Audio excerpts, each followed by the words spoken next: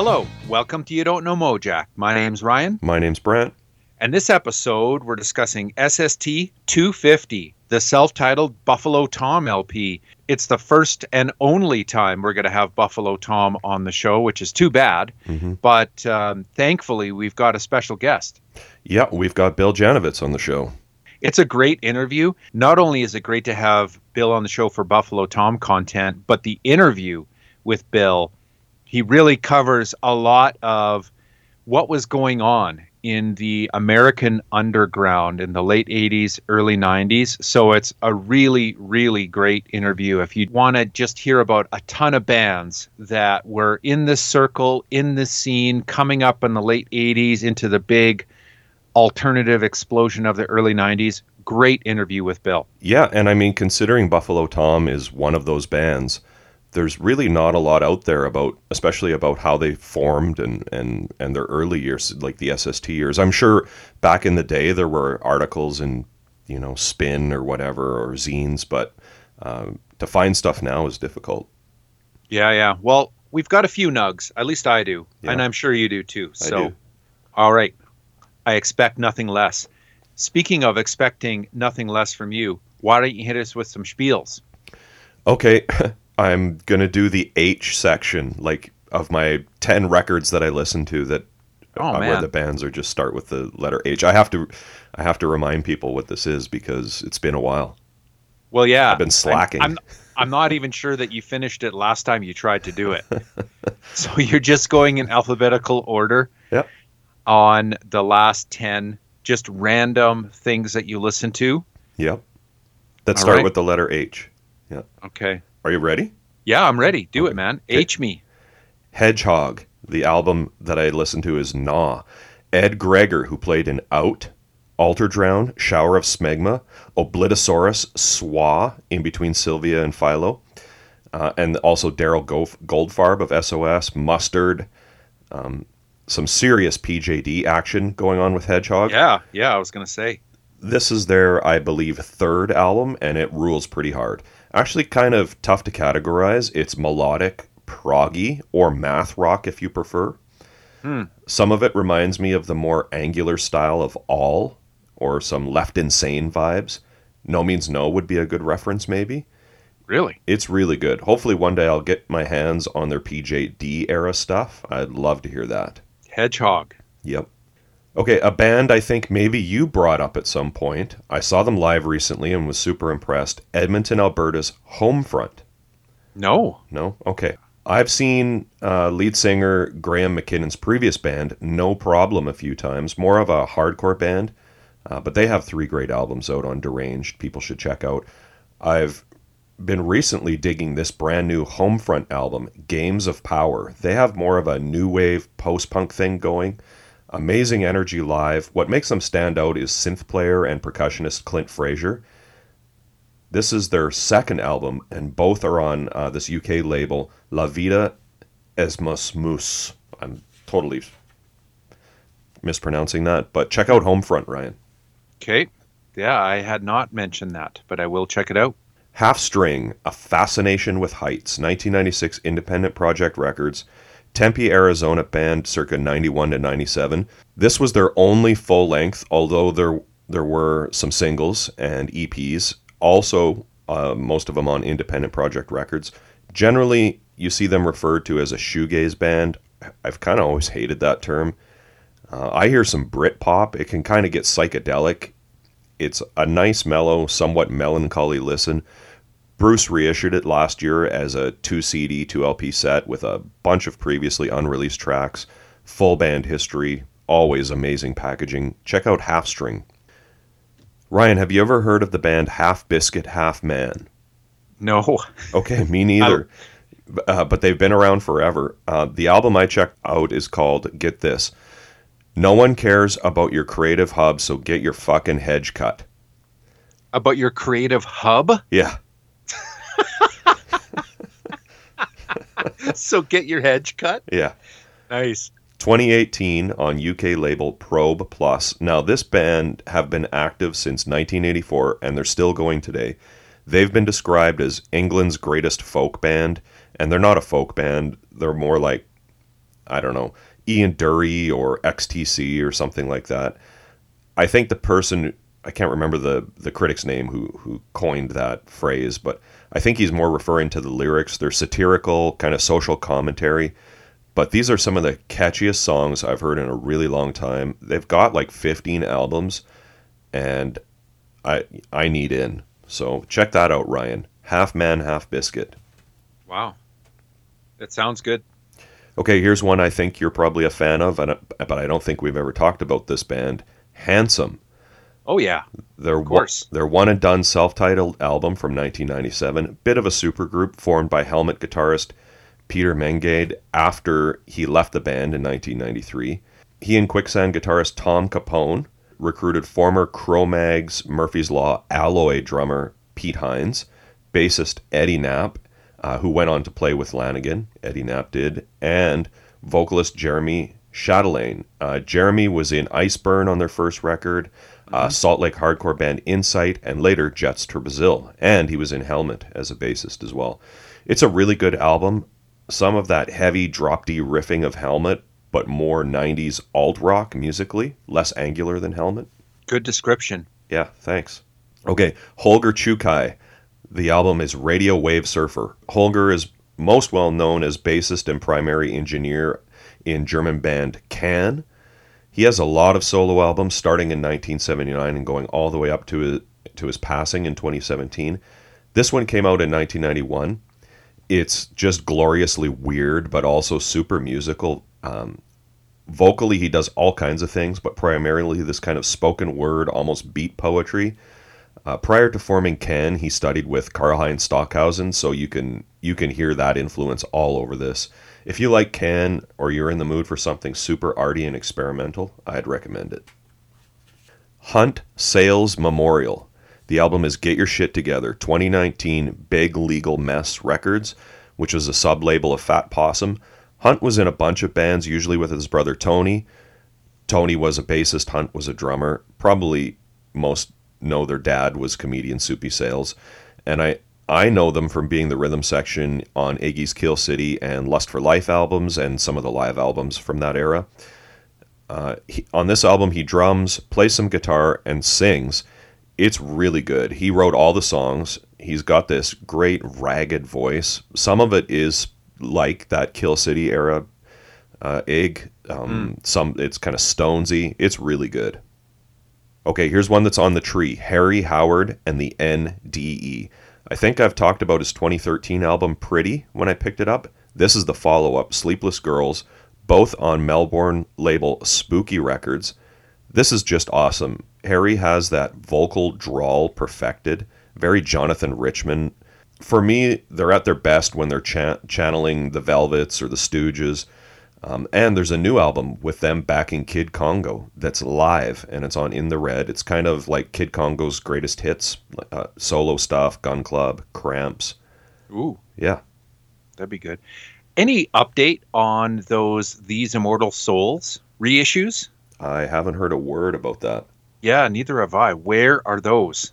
We need those. But Yeah. that's a good recommend for some Harry Howard for sure.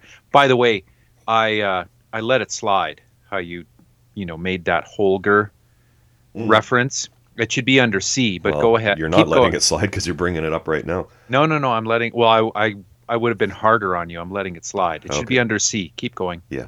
Hawkwind. I've been trying to get more Hawkwind into my musical diet. I know those early 70s albums, like the classics, really well. So I've been trying to check out some others. And there's just so many. Some are better than others. The one that I dig, that I keep going back to, that I got into recently is 1977's Quark, Strangeness, and Charm. It's rockin', psychedelic, trippy. Kind of surprised it took me this long to get to it, actually. It's the lineup with Ade Shaw, who I know quite well from being in the Bevis Frond and various other projects on Nick's Waronzo label, and he's got some solo albums. Probably most well known for the epic Hassan Isaba. That's a track on this album where they just chant hashish, hashish, hashish, hashish. It's got some amazing Hypnosis cover art. Save the best for last, Ryan. So with new remixes of of albums that, especially ones that you know like the back of your hand, can be kind of hit or miss sometimes. Mm-hmm. So the Hanoi Rocks Oriental Beat 40th Anniversary remix came out last month, and it's unbelievable. The band has always complained about the mix, and I usually wind up thinking you can't improve on an original, like warts and all, you know. I mean, for starters, this is easily the greatest album to ever come out of Finland, and it's just one of the greatest rock albums ever, period. Every song is a hit. It's like hearing it again for the first time, this remix. Comes with a big poster of the band. My only complaint is some liners would have been nice, but the music is just so good. It's just sickening. Wow. Well, that's what you want a remix to be like, for sure. Yeah. That's what I have, Ryan. What do you have? Okay, well, I wanted to mark this momentous occasion of our 250th episode with a segment I'm going to call Mojack Revisited. Ah, okay. So you actually got me thinking last episode on The Melting Plot and how I quite liked the DC3 song on that record. And you were kind of like, yeah, it's good, but it's just not as good as the stuff on their records. Mm-hmm. I'm paraphrasing you, of course, but it got me thinking about how long it's been since I've listened to some of the records or some of the bands that were kind of first timers for me, or I didn't really know that well. Yeah. And so I wanted to do a Mojack Revisited. I might do this again, but it just caused me to think at episode 250 and after last week, hey, why don't I go back to the first 100 episodes? I just wanted to start at the start and just, see which ones jumped out at me as bands that I didn't really know that well, or I was kind of lukewarm on, didn't really like. Like every episode, even if I'm not a huge fan, I try to find something redeeming, if it's just the art, the fact that it exists, right? But not every record that we listen to are ones that I know really well, or that I fell in love with through the show. So I found 9, Okay. and I just hit them in order. A lot of them are really, really early, and I re-listened to them, Mojack Revisited, to see if my mind had changed or if my ears had changed. So the first one, starting from SST 001, that caught my attention was 008, the Overkill, Hell's Getting Hotter 7-inch. Remember that one? I do. So that one, when I heard it, first time I had ever heard it, I believe, on the show, or at least I wasn't that familiar with it. I was kind of lukewarm on it. It has kind of a DC hardcore sound, oppressed by the police. They want to win the war. They don't like school. It started out, again, when I'm listening to it, like, oh, okay, I don't mind this. But by the end, it just still really didn't do it for me, the Overkill. I didn't re-listen to the full length, though, because the full length we had Felice Lococo on as a guest, if you recall, and that record has kind of a different vibe. Yeah. I just listened to the 7-inch here, and Hell's Getting Hotter. Just okay for me still. Okay. Probably the one that I received the most hate mail on of all time was SST 10, the Stains record. So that still comes up. It still chaps people's ass that we didn't drool over that record. Yeah. And you know what? I listened to it again. I did like it more this time, but I'm still not a huge fan. It just really seems to me like a record that, I don't know, we described it, I believe, in that episode as something where it kind of comes down to a time and a place. I think they would have been just an amazing, amazing live band, and that might have put me over the edge. But, the Stains kind of just okay for me still. I did like it more this time, though, I would say. The third one that jumped out at me was SST 11, the Worm, We're Off, I'm Dead single.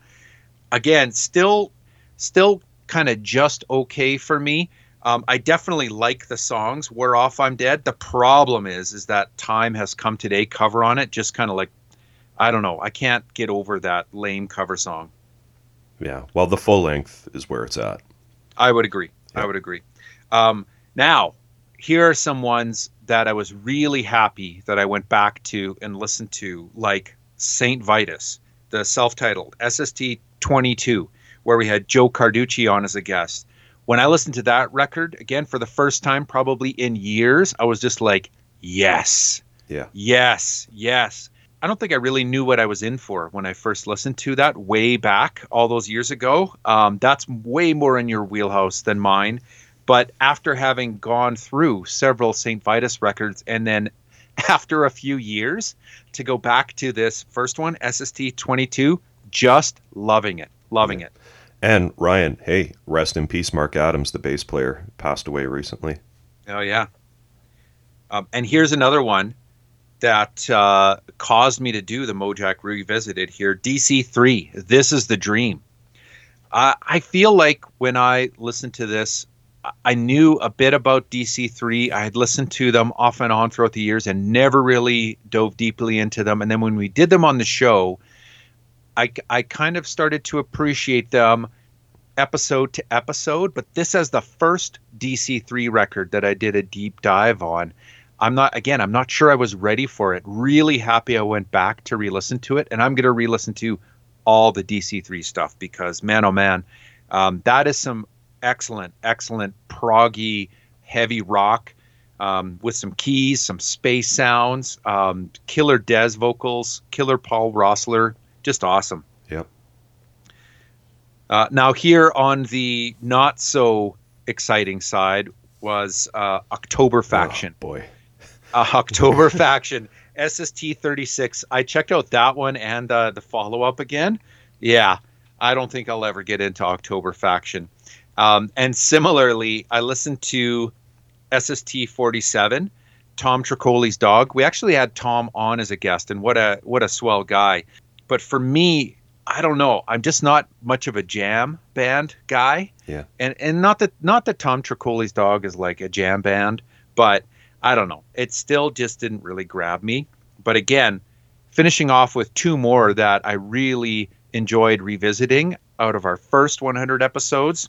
SWA, Your Future If You Have One, SST 53. Again, kind of like DC3 where I knew about them. I had listened to them on and off throughout the years, never really did a deep dive. And just like DC3, by the time we had gotten to, the third or fourth SWA record, I was fully in, but hadn't really kind of taken the time to go back to the start. And wow, man, this first SWA record is just full chuck. It's just awesome. SST 53. And then finally, the other one that I re-listened to for the first time in years was Paper Bag, Ticket to Trauma. I'm not going to say that it grabbed me again quite as much as re-listening to those very early DC3 or SWA records, but after having gone through a number of Paper Bag records, again, I was way more ready for this first Paper Bag record that we covered on the show and totally dug it. So all of this Mojack Revisited just goes to say, give records another chance too, even if you've done a deep dive and done a podcast on them, because I would say probably what it did is it validated that the more and more I got to know and listen to a band and started to enjoy them, I really needed to go back to the start. And I know you do that. I don't really do that for these episodes, but I've got to start doing that for sure. I feel like there's people in the SST community that like practically only listen to records on SST. Maybe. I don't know. But I feel like, if I only got into SWA on the Sex Doctor record and I never went back to revisit the earlier releases, that's a shame, right? And it's time to rectify that. So I don't know. Maybe I'll have to do a Mojack Revisited for the second 100 releases because there were a lot of first timers between episode 100 and 200. We're going to do, when we get to episode 300, we're going to do like our 5 dark horses like we did for the first. From 200 to 300? Yeah. Yeah. Well, I'm going to use that as an excuse to go back even deeper because I don't know. It's the gift that keeps on giving, the SST catalog. Speaking of bands, Ryan, like the one you just described, where you kind of had heard them, didn't really know them super well. That's Buffalo Tom for me, so let's get into this record. History lesson, part 1. Yeah, and for me, Buffalo Tom, I came to them truly just through the J Mascis reference. It wasn't even SST. I actually have like the reissue of this self-titled record on CD, and I only picked it up because it said produced by J Mascis. I had heard about them, but then I got into this and their second record in particular. So really, really cool to get into Buffalo Tom. Finally, it's too bad we only get to do one episode. We'll have to do our best to give them their due. Yeah. Boston-based trio, formed in 1986, featuring guitarist-vocalist Bill Janovitz, bassist-vocalist Chris Coburn, and drummer Tom McGinnis. The band's website says this album, their debut, and their, unfortunately for us, only release on SST, was released in 1988. Discogs says June 1989. I'm leaning towards 89 based solely on the fact that they're not in the 1988 SST catalog, nor are they listed in the 1989's First Harvest section of the same catalog. This lineup of the band has stayed the same for their entire run, the first of which ended sometime between 1998 and 2000. During that first run of the band, they released 5 more full-length albums and a number of singles. They really started getting a lot of attention around 92, 93 with the albums Let Me Come Over and Big Red Letter Day, with tracks like Taillights, Fade, Soda Jerk, Sleepy Eyed. That's more, the kind of stuff I've heard over the years from Buffalo Tom. Lots of appearances on late night TV, videos in rotation, songs on TV and movie soundtracks, tons of airplay on alternative radio. Really just exemplified that 90s alternative rock wave for that decade. Yeah, for sure. As you'll hear in the interview, and as they've said in other interviews, they didn't split up per se. They just kind of slowed down, had families, chipped away at writing and various other projects. Bill, in particular, stayed active in music. He released his first solo album in 1996, eventually releasing several more. And then once the band went on hiatus, he really hit the ground running. You'll hear a bit about some more of his projects in the interview. He's also a writer, which we touch on, and I'll talk a bit more following the interview about some of that stuff. And as you'll hear in the interview, Buffalo Tom reactivated in 2007, and they've released 3 more records since then. Why don't we throw over to the interview then? Sure. All right, we're joined on the podcast today by Bill Janovitz. Bill, thanks for being on the show. Thanks so much, Brant. Okay, I want to go all the way back and learn a little bit about you before we get into Buffalo Tom. Did you grow up in Boston? No, I grew up on a Long Island, New York town called Huntington, up on the North Shore. And, I was there until I was about 16. So I was already in bands and things at like 12, 13, 14, and every year seems like it gets shorter and shorter. So back then it's a big part of my life being in rock and roll bands. So when I moved to Massachusetts, we moved from this big town where I was doing really well, not academically, but otherwise I was doing okay, and moved to a town, a very small sort of rural Boston town. It's not a rural suburb, I should say. It wasn't even really suburban. It was more like a real almost countryish town, somewhere between suburbs and exurbs, as they say here. And but that town, Medfield, Massachusetts, led a lot of us into UMass Amherst. And there were guys that were a little older than me, into cool music. They went up to UMass. I got up to UMass Amherst, about 2 hours away from us. And I started to really kind of get into newer music and meet people that way, including our soon-to-be drummer, I should say, Tom McGinnis, who was already playing in kind of an indie original band with his cousin, who wrote songs and was amazing. So, like even when I was in high school, so that was that's my sort of high school vibe, right? I can kind of keep going, but I won't bore you with all the details. But that's kind of how I met Chris and Tom. Chris had grown up a little bit in Medfield as well, but he was already at UMass Amherst. He was 2 years ahead of me by the time I got to Medfield. So, but all those little connections brought us together eventually. Right. So when you're playing in bands in high school before the move, was this with your brothers or with just other friends? No, it was mostly. I didn't really start. I didn't really play with any of my brothers except for my next youngest, Paul, who's 2 years younger than me. He just recently passed away. He started playing with me more like when we moved to Massachusetts, basically because I didn't know anybody else, Right. and he and I were, it was us and a couple of neighborhood guys, but no, back in Huntington, New York, it was all covers stuff. It was just like young guys learning how to play Neil Young and Stones and Talking Heads and Traffic and classic rock, plus some of the newer music that we were getting into, like Specials and a little bit of the Clash, maybe, but it was still mostly classic rock back then. Mm-hmm. And was guitar right away for you, or was there other instruments? No, I was always a guitar player. I started to pick up a little bit of hack my way through other instruments later, piano, mainly when we started recording, and I would have a keyboard around my house, just picking out chords and learning how to kind of play some basic cowboy chords to make the songs, or just embellish the recordings a little bit, like a Stooges part, like ding ding Yep. ding ding ding, that kind of thing. That's how it started. Yeah, I noticed I noticed that on this record, actually. Yeah, exactly. I thought about that on this record. Yeah.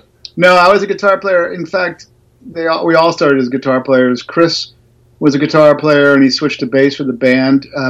Tom had been a guitar player and then switched to bass for his cousin's band because his cousin played guitar. They were a really great band, and there was a drum set that was kept in Tom's parents' house, so he started to pick up the drums and really had a desire to learn how to play the drums a bit better. So it kind of all worked. Like by the time we were up in like Amherst and Northampton, Massachusetts, there's a lot of gear lying around a lot of times in these big houses that we all rented. Some different people that played music, so we could easily kind of fool around on instruments. When did you first get the inkling that you might like to try writing a song? Music? Yeah, I mean, that's kind of how I ended up staying on guitar primarily. It's not like I was a much better guitar player than those guys. But I was writing, I had written some goofy songs in high school, sort of punk rock-ish, but more like Dead Milkman-y funny kind of punk rock, like not real. Yeah, we didn't really take ourselves too seriously. But when we were playing parties, which is all we really did back in Medfield, Massachusetts. We had a couple of new songs. I was very influenced by David Byrne, but so there was some quirky stuff, especially during those couple of years in high school. I was really into Talking Heads, and I wasn't really. I was afraid of maybe trying to write political songs and that kind of thing. So that kind of stuff spoke to me, artsy stuff, Yeah. So that's kind of why I stuck with guitar with Buffalo Tom, because it was easier for me to sing this, because I was the only one singing as well, and Chris only sang one song, I think, starting on our second record. I don't think he sang anything on our first record, if I'm not mistaken. I should pull up that record while we're talking, but go ahead. You mentioned Tom had a band pre-Buffalo Tom with his cousin? Yeah, his cousin. So they were called, first they were called Plate of Mutton, and then they were called Schuyler Hinkle for some reason. They changed their name to Schuyler Hinkle, which was like Schuyler. I think it was sort of like it was maybe influenced by things like Husker Du or something. And maybe I don't know if Husker Du had. I mean, the Husker Du were definitely around. I'm not sure that they were fully aware of Husker Du, and this would talk about they probably were, because it was like early '80s ish. But let's say mid '80s, because when I went to go see them, they were Plate of Mutton, and I just remember, bear in mind, I was a senior in high school, and it was winter break. My friends from Medfield had met this guy and some other guys up in UMass Amherst, and we were going up to Andover, which is, probably about an hour, 45 minutes to an hour away from us. So it was Christmas break. We go up there probably between Christmas and New Year's, and I'm in this guy's parents' basement. There's a bunch of guys I don't know, all dudes primarily, Yep. And they're playing this amazing music that was somehow like, how do I describe it? Phil was his cousin. Phil Rattel is his cousin. He played he had this big David Bowie-like voice, like a big baritone-y, like with vibrato. And they played songs that sounded kind of like Bowie, The Cure, but somehow Jimi Hendrix a little bit. It was they were their own thing. It was like life changing to me. Like, and Tom was this really good looking guy with, the sort of 80s long hair in his face. Phil had a beret and curly hair. And they had this drummer, Tom Middleton, who's just more of like a towny looking guy, like he could have been in U2, but with a mullet. And all that stuff, it was just so striking to me that these guys were not only writing their own material, but like, Jesus, I would buy this record tomorrow if it came out, So Phil actually sings. Phil Rattel, his cousin, sings on our record there. Yep. Yeah, because he was a hero of mine. Were you like into Boston hardcore or anything like that? No, I sort of bypassed hardcore. I mean, I didn't hate hardcore. I liked it okay. I mean, I liked the Boston, This Is Boston, Not LA record a bit. And we had, like, my brother, I think, got the, who did Young Fast Iranians? The FUs? Or the Freeze, maybe? There were a few Boston bands from that scene. I didn't go see any of that stuff, but I did go see, punk rock matinees that were sort of hardcore matinees, but they weren't necessarily hardcore. It was like Flipper and stuff like that. Stuff that was sort of more groovy to me. Like, I never got that whole thing. It was like I was never into that whole sort of maximum R&B scene, the Discord scene too much. A little bit of that later, like the stuff that got more interesting to me. I was more of like sort of an art school freak. I think like I was into stuff that was different, but not like loud and fast and hard for just like Husker Du when I got into Husker Du's earlier stuff retroactively after getting into Zen Arcade. I mean, Zen Arcade has some of that stuff, and that record from start to finish was one of my biggest records in my life. But it was because it had some melody and groove to it, and sort of references to classic rock and stuff. What was the idea when you went to Amherst? What were you going to go to university for? Oh, I was just lucky to get into school, because I was such a mediocre student. I wouldn't get into UMass Amherst today. I mean, I was sort of like borderline back then. I was a smart kid, but I hated school. But moving to that little town in Medfield from the bigger town in Huntington probably really saved me in that way, because it was a small school. You couldn't hide. The teachers were really engaging. It was a community that really valued education. So I matured quite quickly, but still probably was just like I said, just barely able to get into. But there was no other school I wanted to go to. I really wanted to go to UMass Amherst because I had been going up there. It was a big state school, really good school, and to this now it's even better school. But it was a great school. You could really kind of take a lot of different courses. It felt like a little bit of an urban experience within a rural setting because it was so big and skyscraper dorms and stuff. So my idea going there was just to hook up with this group of friends, but also to sort of like, get serious a little bit about my studies. But I didn't know what I wanted to study. Like if I was more driven musically, I wouldn't say driven. If I was less apt to be swayed by, say, my parents' pragmatism, who were very supportive to this day from start to finish about my music stuff and anything else I do. But they were like very pragmatic, and they were like, well, going to Berklee College of Music, I mean, are you that good? Are you really going to, you know what the chances are? And so that pragmatism, I feel that's that way today. And it probably would have been a stupid move for me to go to Berklee. Because back then it was very much like jazz snobs and like people that could really shred. Right. And I wasn't that guy. I was more of a punk rock player. So I wanted to go and hook up with a band. I wanted to get music going, but I was just going to study like liberal arts, which is what I did. I started with like communications major and minored in like comparative literature and sociology. So I just took as many different courses as I could. And if Buffalo Tom hadn't really started getting going at UMass by the time I graduated, which we did, I probably would have continued on in post-grad because I loved academia. Mm-hmm. I think Buffalo Tom formed around 86? Yeah, we formed in the fall of 86. Were there like demo recordings done between then and 89?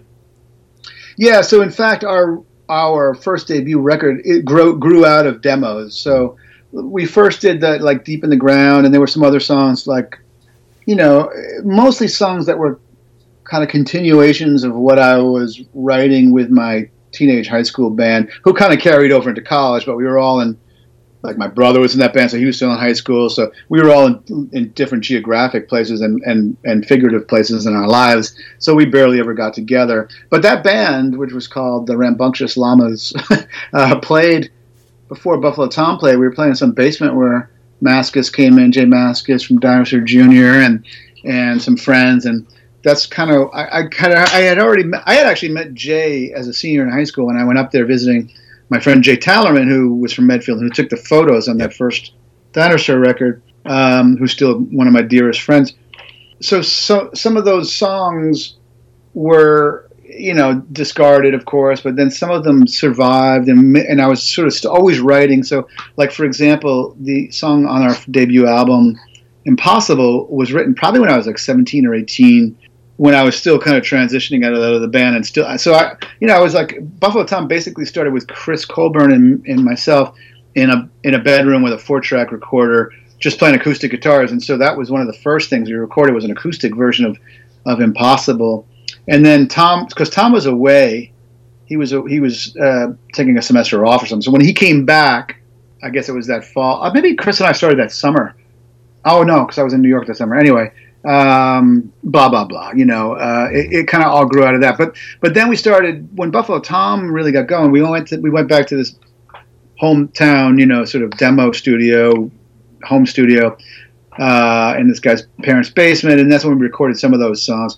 But nothing that really made it on the record. I think we recorded, well, except Deep in the Ground. I think everything else was started at Fort Apache, in the original Fort Apache studio in Roxbury, really rough neighborhood of Boston, which we started doing in bits and spurts, like even before Jay was involved, Mascis. So we went there. In fact, the first guy to record us was Tim O'Hare, and Tim O'Hare went on to do Sebadoh and a bunch of other great bands. But Tim was actually in Tom McGuinness's cousin's band with him, that when it grew into the second iteration. So if anybody's still following along, they had played together before Buffalo Tom. So Tim brought us in there. So we did like probably 2 or 3 songs over the course of a weekend. And on the basis of that, we kind of got signed to this Dutch label who funded more demos, which really were the basic tracks and I think finished tracks of probably half this record.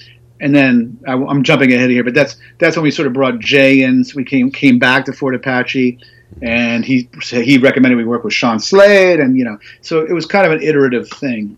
This Dutch label is Megadisc? Megadisc, yeah. And was Jay the connection to SST?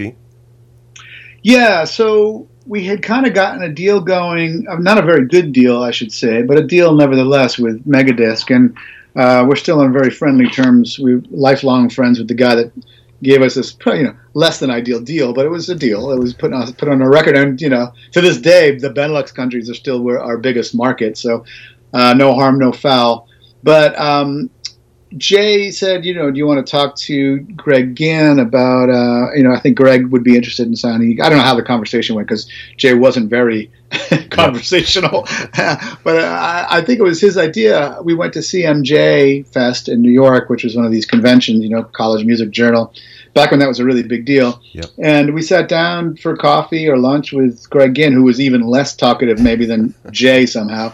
So the two of them, us and our sort of new manager, Tom Johnston, who was kind of working with Lemonheads and Galaxy 500 at the time and Bullet La Volta.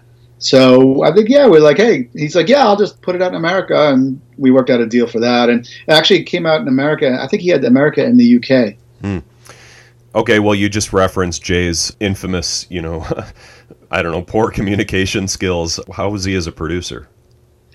So just to backtrack a little bit, when I met Jay as a senior in high school, clearly just going up to UMass itself was intimidating to me from this high school, and everything had changed so fast in my life from 16 to 18. It was like, 2 different towns, and now I'm up at UMass and with these friends, and it was a bit overwhelming. And there's Jay, and Jay had kind of this Nick Cave in the birthday party look, Yeah. He had this sort of like scraggly, longish hair. He had like necklaces on, and he was really cool. And, the people that say the least are the people that sort of hold the most power in any kind of dynamic, as far as I can tell. And I'm babbling all the time like I'm babbling now. And Jay was just like, hey, but I just thought he was like a striking presence. And then they were just getting that first record out. and I loved it, but I didn't love it half as much as when You're Living All Over came out, and that to me was life changing. Mm-hmm. But Jay was like, so, you know, we had started to fool around with some equipment, as I said, and some of it was Jay's, like Jay's drums, I think. Just he's like, hey, you know, you guys can borrow my drums. You know, he was really friendly with Chris, and Tom, he liked Tom a lot for sure. You know, we were all just kind of like chill college kids that, you know, we were all going to the same shows. So we would definitely be, you know, 3 of the guys that would be in the audience of maybe 50 for Dinosaur Jr. at UMass. And they were so incredibly loud like they are now, but even crazier because it was smaller venues with the same equipment, basically. But I just found those shows so engrossing. So Jay was like, you know, I think Jay really wanted to kind of get into production. Like, he was really fascinated by the studio. And we were like, look at what this guy did with his records. Like, nobody makes records that sound like this. Like, yeah. We, you know, our little demos were like, you know, you can't, you know, don't touch the board. You know, I'll do this. No, you don't need to play in a big amp. You can play in a small amp because which stuff was very, you know, made sense.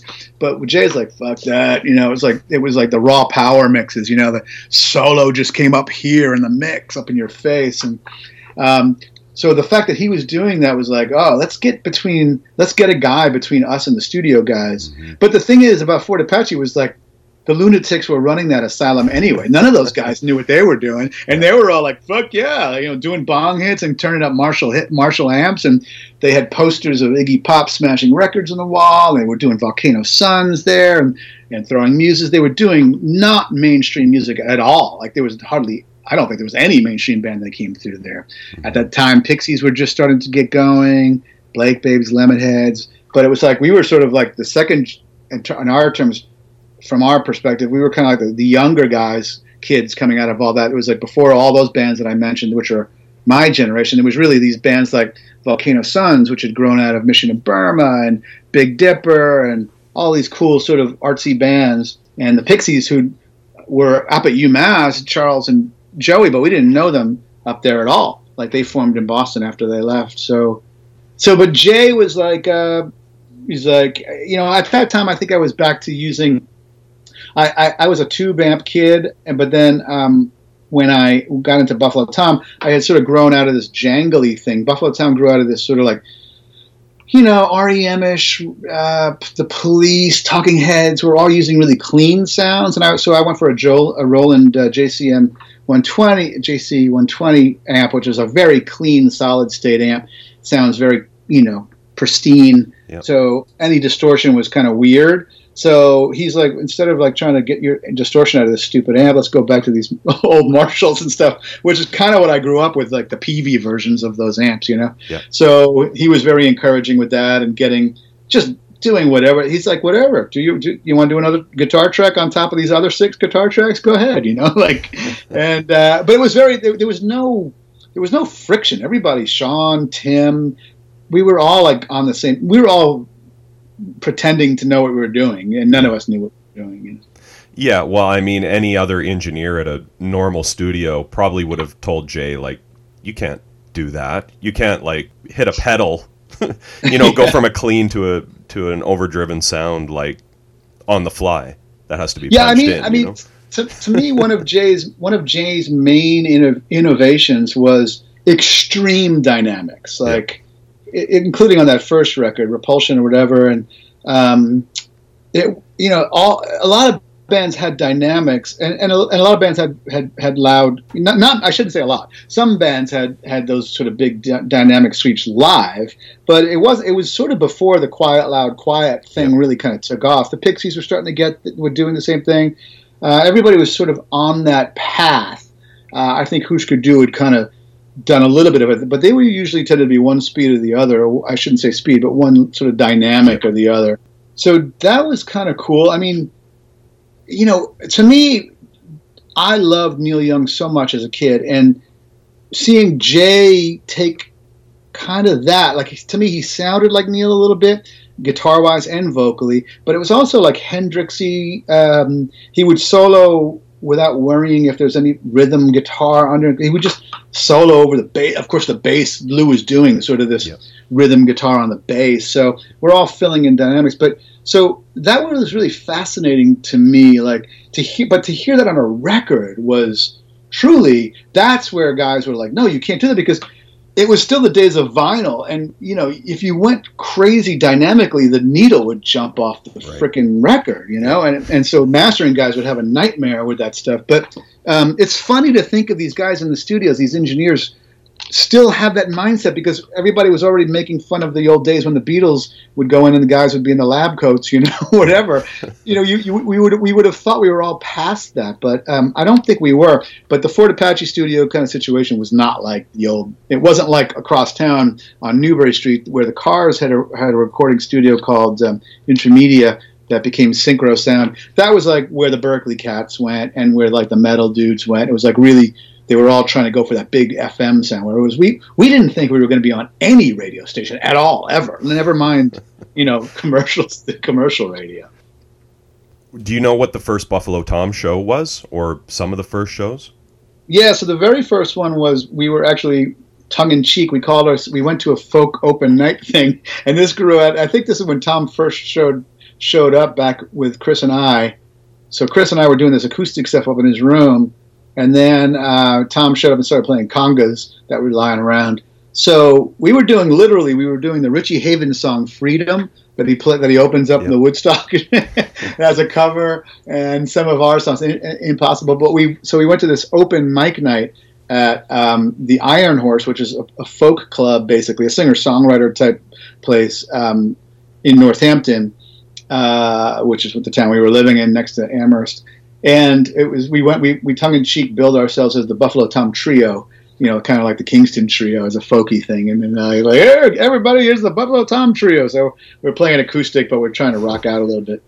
Did the name grow out of that kind of did you just pick that because you needed a name, or were you already Buffalo Tom? That's a good question. I think we were already Buffalo Tom, so that must not have been our very first gig. Because the reason we had the name Buffalo Tom is because we needed a name for a gig. So I think that might have been a battle of the bands, which was at a place called Katrina's, which was it was a real roadhouse between Amherst and Northampton in a town called Hadley, and it was kind of a metal joint. It was so metal that they actually had a snake pit built into the floor, and I think the guy that had recorded our demos, or some guy we knew, I think it was the guy that recorded our demos, was one of the judges, and he voted against us, and we lost. He was like, "You guys need more polish." Is it true the story that gets passed around that it's the name's a mashup of, or a nod to Buffalo Springfield? Yeah, I think so. I think it was started out as like our friend was just trying to come up with names, and we were all sitting around a table, and I think Buffalo Bill and the so and so's came up because I'm Bill, and we're like, no, let's not name it after Buffalo. I don't want. He's like, I'm like I don't want it to be named after me. Because I'm singing. Let's name it after Tom. Like it's called Buffalo Tom. So it was just a stupid joke, but we liked the resonance of Buffalo Springfield. Like I said, I was a huge Neil Young guy. And I think this Buffalo, it was sort of an era where the big hairy sort of animal thing, dinosaur or whatever else, there was some other sort of hairy, beastly. It wasn't like kind of the big grizzly bear and teddy bear and antlers and deers and stuff that happened in the 2000s, but it was similar. Yeah. Now, all the songwriting credits, I think, throughout the entire band's history, correct me if I'm wrong, are credited to the three of you. What was the songwriting process? Like you mentioned, you and Chris getting together with acoustic guitars, and a lot of these songs, like on this record, for sure have that vibe. There's acoustic guitars on the tracks, and they really sound like songs that may have been written by people just sitting around with acoustic guitars. Yeah, I think 90-something% of our songs are written either by Chris or myself. And we don't sit in a room and write together, but we bring them in together and start fucking around with them. There's nothing sacred about our songs. In fact, there's been many songs that I've written where I felt like, oh man, that should have been a Buffalo Tom song. I just wish that Buffalo Tom messed around with it to where the other guys liked it enough to do it, So like, one of the songs that always jumps to mind that was kind of a real band writing process was this song Wiser from our like 1996 or 7 record Smitten, where I had brought in something that was radically kind of different from what it became. And a lot of that was just that really took a lot of work to get it to where it was. And Chris adds this whole sort of counter melody. So rather than worry about like who wrote what and who added what to a song, and basically, look, we're all in this together. Every dollar into this band and every dollar out of this band should be split equally. It was kind of a real communal thing like that. But when it comes down to final decisions over a song, it's basically who brought it in. Like, and we're still. I'm going into the studio tomorrow, and we were in the last week, and it's still kind of the way. Like, we're really, and as we've gotten older, we're even better at like taking other people's. At least I can speak for myself, taking other people's input and criticism, and like not getting so attached to a song that you're like you can't let it go a little bit.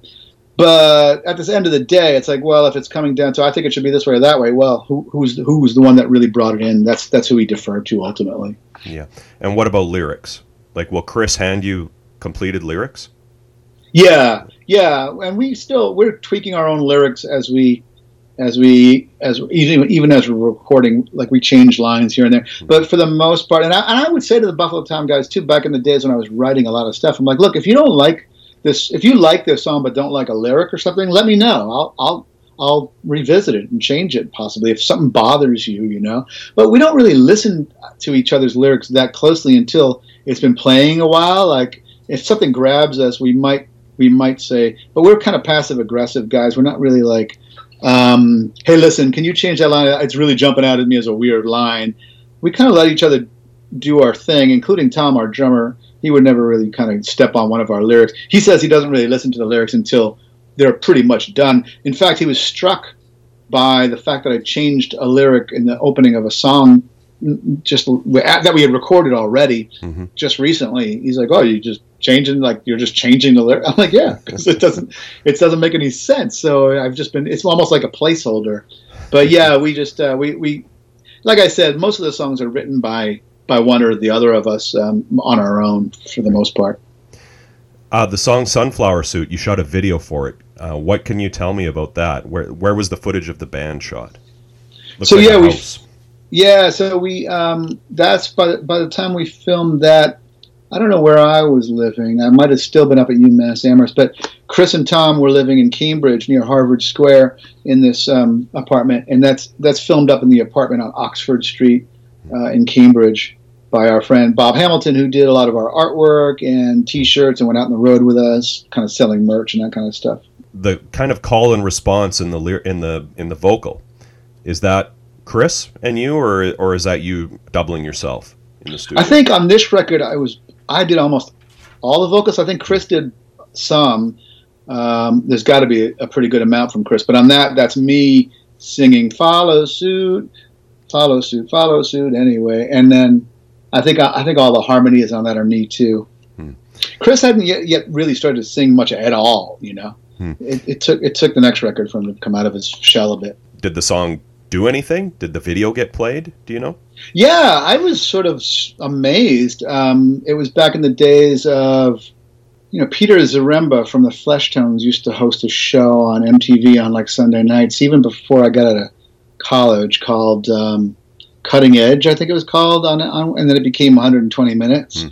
I think it was the same time slot, and 120 minutes. So I think we were played on 120 minutes with that thing, and it was so exciting to see ourselves on TV, national TV. And in fact, so we started touring on that record eventually, and we'd go out into the middle of America, and they have no college radio or whatever else. They didn't get the press or whatever. The only way they found out about new music was mainstream outlets like MTV, and a lot of those kids lived for that time period where they could see stuff that was truly underground and really, shoestring budget videos and that's kind of how I got turned on to some bands like Soul Asylum, I remember, and even the Throwing Muses. I think I might have first seen a video before I even heard the music.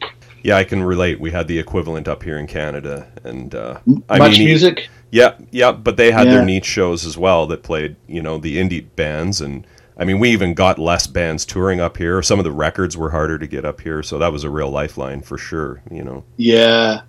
Canada's good that way with getting stuff nationally just, out there. Okay, the next song on the record is called The Plank. What can you tell me about that song? That's interesting. Okay, so that's one of the few songs that Tom brought in. So Tom brought in those chords. He didn't bring in anything else but the chords. Those 4 chords. So, I mean, that was really kind of the early days of us like, I was even thinking, we'll switch instruments, Right. The replacements were sort of doing that. Like, I'll jump over here and you do that and we'll really collaborate. But it turned into very quickly more of a traditional model of like the singer-songwriter. I think those guys were so shy. I mean, I was shy, but I learned to be not shy by being in the band. We were really 3 sort of somewhat shy guys, certainly unassuming. But so Tom brought us that. I don't think he had any words for it. I came up with I would walk the plank. I think it was just, back then I was writing a lot in journals and stuff. So I would go and try to find stuff that matched up with the tenor of the song, the tempo of the song, the meter, where could I fit stuff in. So a lot of this record, especially this record, came from stuff that was already sitting there, having been written, that I was sort of matching up with music. Mm-hmm. I used to play in bands years ago and then had kids and kind of semi-retired, and just recently started playing with one of my old bands with a bunch of my old friends. Before, when we were a band previously, it was usually one of us bringing in a completed song, and when we kind of restarted, it was more like someone just bringing in a riff or a verse or a chorus, and I forgot how much fun that is. Just banging, writing a song. Like, that's the best part about being in a band. It's not even playing live or anything. It's writing, being creative with your friends is just such a kick. Yeah. And so that's and with Buffalo Tom, so it went from being that collaborative early on to maybe a little less, but it was always, like I said, the arranging can very much be part of as far as I'm concerned, the writing of the song. Mm-hmm. It's like how does it end up finished, And I've written a lot about music, and so you write about arrangers and an arranger can make a song from something, like I wrote this book about Leon Russell recently. He took this little song, Feeling Groovy song from Paul Simon and made it into this big production for this band, Harper's Bazaar, which included a young Ted Templeman at the time. And it just makes the song, like, it's a whole different thing. And same with like the stuff he did with Gary Lewis and the Playboys. So I think, it's funny. I mean, they're definitely written by and arranged by in a traditional sense, but we really did think of it as writing together, even though we weren't like just literally sitting on a bed across from each other like the Lennon and McCartney in the early days. Okay, the next song is Impossible. Of course, that's the one that has Jay on the guitar. Did he ever get up on stage with the band? Oh yeah. He's been whenever he's around. In fact, if we're playing a gig, he usually I won't say it's countless times, but there's been probably a dozen times over the many years, including some of our more recent shows. I will say probably like 18, 19, he caught up with us and played. There's some video on YouTube of him doing Fade Into You with us by Mazzy Star, and we did Cortez with him, Cortez the Killer. But yeah, back then, I don't know. I think he wanted to keep it more discreet back then. So, or maybe we did. We didn't want to look like too much like we were riding on Jay's coattails, which we kind of were. So I think we credited him as Monty Rose on the album cover, if I'm not mistaken. Or maybe that's Bird Brain. One of them, it must have been Bird Brain because we were listening to Montrose in the studio to get psyched up. Well, I mean, I read a lot of reviews of this era of the band, and you do get compared to Dinosaur Jr. quite a bit. Is that something that bothered you at the time? No, I mean, here's my evolution with it. Back then, if I can remember correctly, I remember like thinking, okay, bring it on. Clearly, we're using Jay as a producer. Where we grew up, we grew up as we didn't grow up. I mean, we were fans of theirs, friends of theirs. They had already been out there doing shows, even in Europe, before we got going. So we kind of expected it to some extent, and we were on SST, of course. So we expected that, but then it became really like, okay. Then it became this sort of lazy thing. Like, it was okay for pretty much the whole first record. By the second record, I felt like, well, come on, guys. I don't sound anything like Jay vocally. Yeah. By the second record, I felt like we were really kind of onto different sounds completely in some ways and doing different things. But it became this lazy rock journalism, whatever back then, especially with fanzines and stuff. It was just so lazy. But also back then, what's important for people to know nowadays is that you couldn't just check out a band. It's like you're reading reviews to try to find out what they sound like. And a lot of people, we were like, okay, well, we want them to think we sound a bit like Dinosaur Jr., or at least in that realm, because, I mean, to me, I was always felt way more direct. I felt like we were going to get called out for being Husker Du, and we were to some extent Husker Du fans, Husker Du Jr. or Replacements Jr., primarily Husker Du because of the trio, but it was less that because of the Jay connection, I think. But I think if we hadn't used Jay, I think maybe we probably would have gotten nailed on the Husker Du thing a bit more. They were all big influences on us. Yeah. But then it started to get annoying. I remember one time we were in Iowa City at Gabe's Oasis, kind of a famous or infamous little stop on like an indie rock circuit. And this dude was just in my face. We were outside after the show, and he was drunk, and I was just like, okay, leave me alone, man. He's like, yeah, and we were like in a circle of people talking to us, just, hey, blah blah blah, nice chat, nice show, and he was just in this circle, and he just kept saying, yeah, Dinosaur Jr., imposters. You're imposters, and it went on for like a while. And he got a little too close to me, and I had a cup of like a silo cup of beer, and I just fucking threw it in his face. And he chased after me, and it became a thing. And that was sort of the apotheosis of it all. And then I was like, okay, I can't let this get to me like this, Yeah. Well, I mean, like, I think a big part of it is maybe your leads on this record for sure. Lots of feedback. And, wah wah. Yep. Yeah. Yep. Okay. The next song is 500,000 Warnings. Yeah, I don't really remember much about this song. This was like, to me, this could have been on Bird Brain too. It kind of has that minor key, E minor thing, and it sounds very ominous. It's like me taking on this tone of like I'm a badass, kind of like 500. Just the name of the song alone, 500,000 Warnings. But it's like sophomoric romance gone bad type stuff, it's still kind of almost high schooly lyrics to me, but it's kind of a cool riff. Yeah, the Bus. There's one that still has those acoustic guitars in it, which just gives it that total classic rock sound. Yeah, so the Bus was written.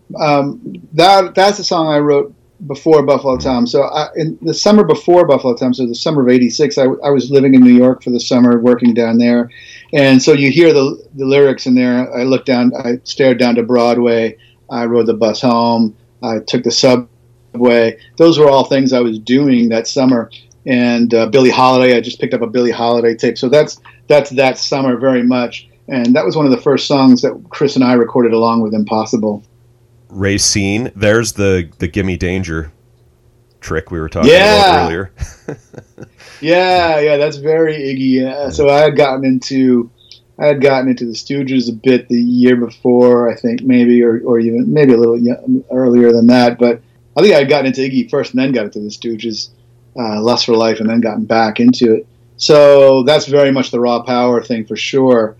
So that's another song that was written in New York, Penn Station. That's about a trans woman. Her makeup's running off like in the rain, and about these fucking suburban dudes out on Long Island beating her up in a parking lot of Kmart, and that was just all imagined stuff. But I mean, I obviously had seen, living in New York, I've seen, of course, a lot of drag queens and trans people, and my uncle, by the way, was the one that brought me down to New York to work. So I was working for him. He's gay. So it was something that was very much an awareness, an awakening. Not an awakening so much because I was sort of always somewhat awake to it, but it was like something I felt like. I was also reading stuff like, Burroughs and Selby, Right. Hubert Selby Jr. So I wanted a bit of that in there. Mm-hmm. So yeah, that was a New York song too.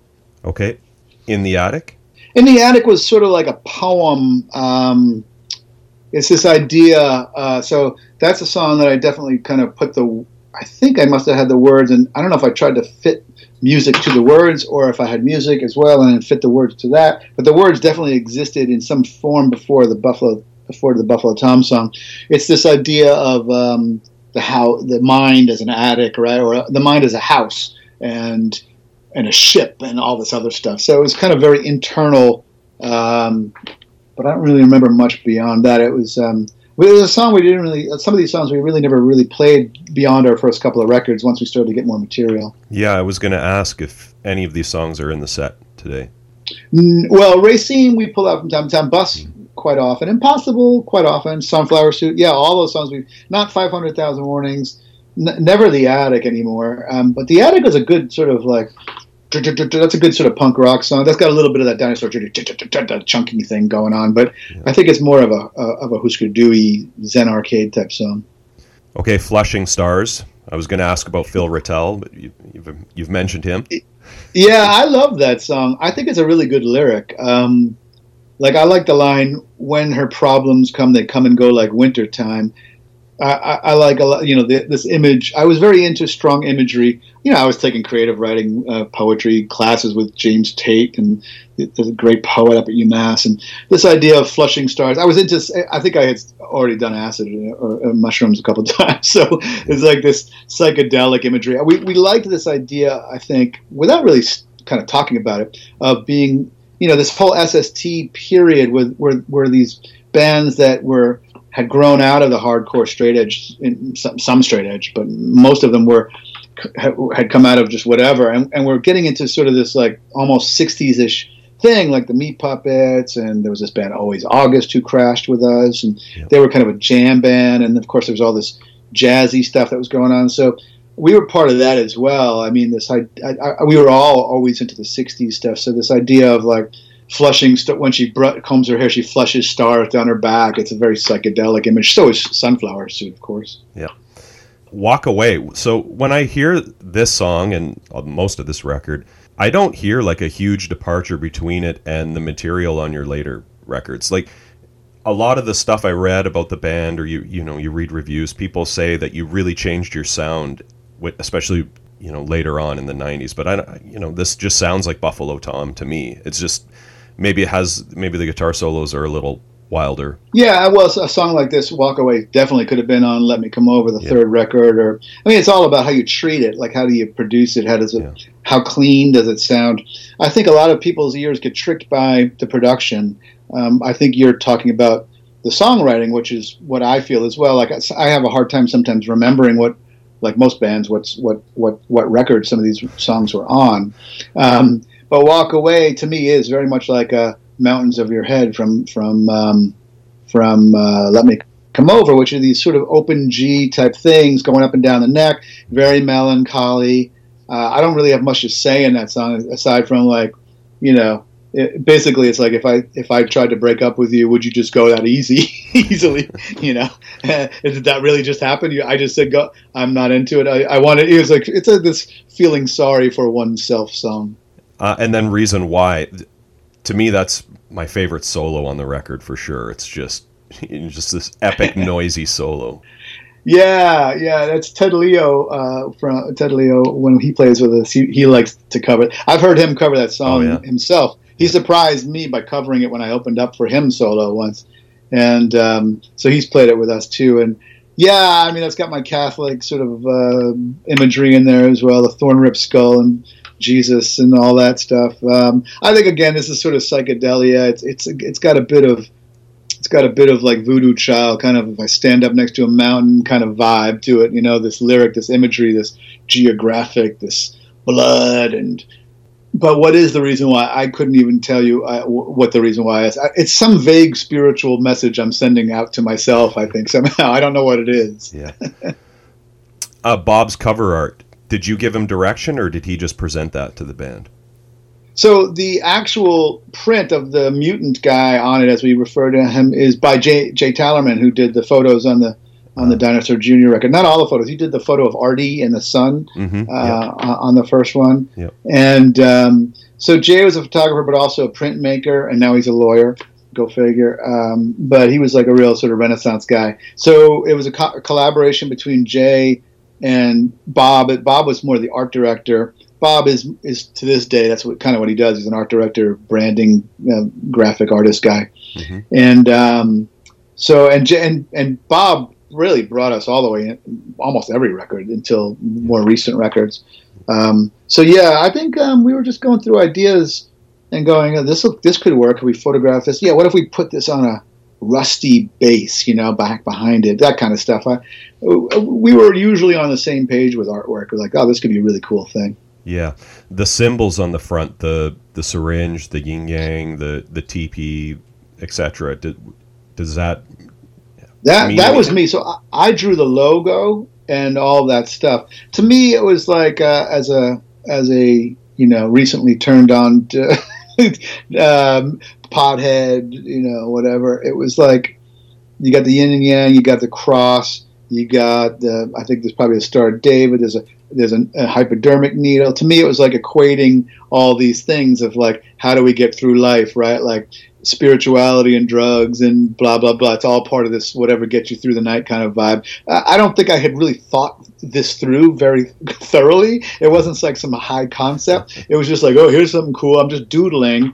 And I think I had made the connection between all these things in my mind. I should say that you pointed this out, that when on that tour, we were touring in Europe pretty much first, certainly primarily, and we had a day off, so we decided to drive down to Paris because we just wanted to check it out, and we had some of those in the van, and we got pulled over at the border, and the border cops in France were like fascists, like really hardcore. Yeah. And they opened up, they wanted to start searching our van, and they opened up that, and they opened up a box, and they see that, and they saw the hypodermic needle, and it was all over. We were there for like 6 hours while they took apart every part of our van, and they strip searched us. Wow. Did a cavity search for everybody except for me. But yeah, they were it was like the French Connection. They're like unscrewing the panels in the van. They thought for sure we were smuggling drugs. And everybody was looking at me with dirty looks, like, did we really need to have a hypodermic needle on the album cover?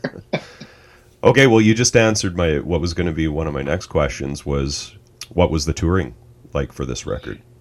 So I think we had done a little bit of like goofing around in America, like the East Coast a little bit. Like we had certainly gone down to Maxwell's and the Pyramid Club, but I can't tell you the chronology of it off the top of my head. But very early on, before we were headlining anywhere in Boston, we were headlining over in England and the Benelux countries especially. But we got all over Europe that first tour, which was the fall of '89, I guess.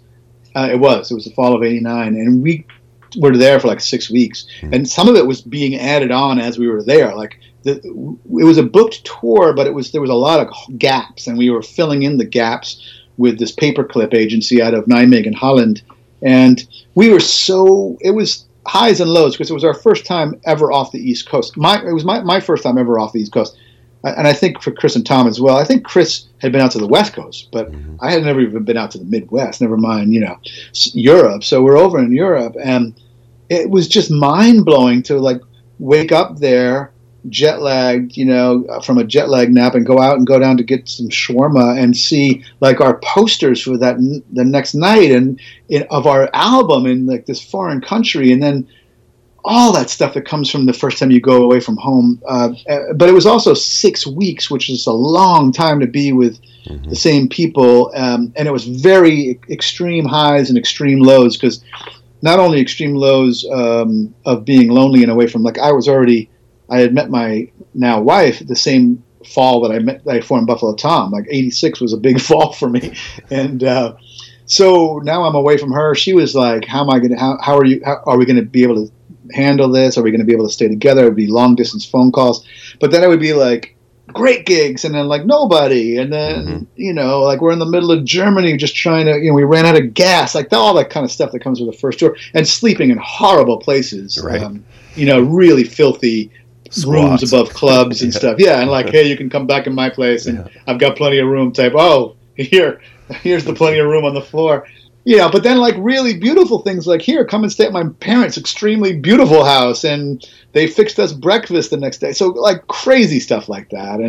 But it took a while for us to get going outside of Europe. In Europe, it seemed to sort of like kind of take off. It maybe plateaued around the next record a little bit. Like it definitely kept growing, but the trajectory started, and then Let Me Come Over. Just from there, it kind of kept going. Yeah. But in America, it was really, we didn't really feel like we got much traction going, like, outside of certain places until our third record. To fast forward, when the band went on hiatus following Smitten, did you know that you would be getting back together eventually? Well, that's a hard question. I think I personally was through with the band for the time being, but we were never like big bridge burner type guys. None of us really were. It was just like, let's just get off this cycle, this train of like this merry-go-round of touring and recording and touring and recording, because we never struck it rich, we never had a huge record, so it was a real working class thing, which meant anytime we were off the road for more than like a few months, we were starting to go broke. And Chris kept working, and Tom and I had given up our day jobs on our third record, so I don't know, we never really stopped too much. We stopped making records for a bunch of years, but we were still out there. The A-sides record came out, the B-sides record came out. We actually had a hit in the UK in like 2000 or 2001 with Going Underground, a cover by the Jam. That was like top 10 hit. So it was weird. Like we were still kind of out there, but we just weren't making records together until 2007 was the next one that came out. You did a number of solo albums. If people listening to this have never heard any of your solo albums, where would you point them to start? Well, if they're big Buffalo Tom fans, I don't know where I would steer them. I mean, because they're all a little bit different than Buffalo Tom, but the most rock and roll one, I think, is called Fireworks on TV with the band Crown Victoria. That was I was really making a go for it. Like, it's like, all right, here's my next group of songs. Like, these aren't just side songs. These aren't just songs that didn't fit into Buffalo Tom. This is like my next group of good songs, I think. Mm-hmm. And it is a really good record. Honestly, with hindsight, I think it's a very Stonesy record, my most probably Stonesy record. And for being a huge Stones fan, and as are the Buffalo Toms, it's the most obviously that way. But I could see all those songs, almost all of them, as Buffalo Tom songs. And then there's Up Here, made around the same time, which is more of an acoustic, introspective record. A lot of those could be, Buffalo Tom songs as well. The first solo record is called Lonesome Billy. That's more of a weirdo little record that I did with the guys that became Calexico. They were in Giant Sand, Joey Burns and John Convertino. So I went to Tucson. I had these sort of homegrown songs that were like home demos that were more country, more twangy, that kind of thing. A little weirdo kind of stuff that definitely wouldn't fit into Buffalo Tom. But I still do other side projects to this day. Yeah, The Bathing Beauties. Yeah, The Bathing Beauties. That was a record I did with Chris Toppin. Actually, it grew out of a whole project with Paul Coldry, the producer, Mike Leahy, who played with Blake Babies and Tacklebox and some other bands, and Dean Fisher, who's married to Tanya Donnelly and played in Julianne Hatfield 3. So it was kind of like not a super group. It was just a bunch of people and me and Chris Toppin. So Chris Toppin was a singer in this band called Fuzzy, and so she and I loved singing together. And so even we couldn't really get much together with the band, so we kind of continued that project on as a duo. And then I did a record called Walt Whitman Mall, which is just me and some other guys, a real solo record in 2013. The Needy Sons? Needy Sons is a side project with Mike Gent of the Figs. He and I are real sort of almost brothers in a lot of ways, in the good and bad of that. But we have a real chemistry when we play together. Two guitars. It's kind of got a Feelies television, sometimes Stonesy, two guitars interweaving kind of vibe. Ed Velasquez from the Gravel Pit, and also he was in a band with Mike Gent called The Gentlemen, which was a big sort of hard rock, AC/DC's, kind of fun band like that. So yeah, they're all friends of mine going way back to the 90s, and it was mainly us three plus this drummer Eric Anderson. Is that what Ron and Keith call it? The art of weaving, something like that? Yeah, the ancient art of weaving, Yeah. right? Yeah. When did you first start writing about music? I guess sort of when I was still in Buffalo Tom, I wrote like a column, not about other music, but I wrote a sort of a letter from the road to Melody Maker, and it was in the UK, the press there. It was about being on the road with My Bloody Valentine. It was kind of a tour diary entry, but it didn't really do much after that. When we finally got on that break, and my first daughter was born, my first child, 99. Then I was sort of looking for freelance things to do while I was sort of a stay-at-home dad, and writing was my chief passion. So I started writing for some publications and online things like allmusic.com, and that led to me putting together a proposal for The Exile on Main Street, 33 and a third book. So that was my first of three books so far. But I never really. I've written appreciations. Like I don't really write criticism. I write things about things that why I love them. Like why I love Stevie Wonder's songs. "The Key of Life" was a gigantic piece that I wrote for The Observer. I also wrote a big piece about Keith Jarrett's Colne concert. But for most part, I was writing about I was writing these big entries at allmusic.com, which are still there about certain songs. Mm-hmm. Yeah, and also your Song of the Week project kind of is similar to that, I would say. Yeah, exactly. So those were a mix of like, here's what's going on in my life. This is why this song came into, I was coming up with a cover every week to record at home on Pro Tools, and it sounds like a COVID project, but it happened in the 2011 era, I think. And I did a lot of them, 300 or something like that.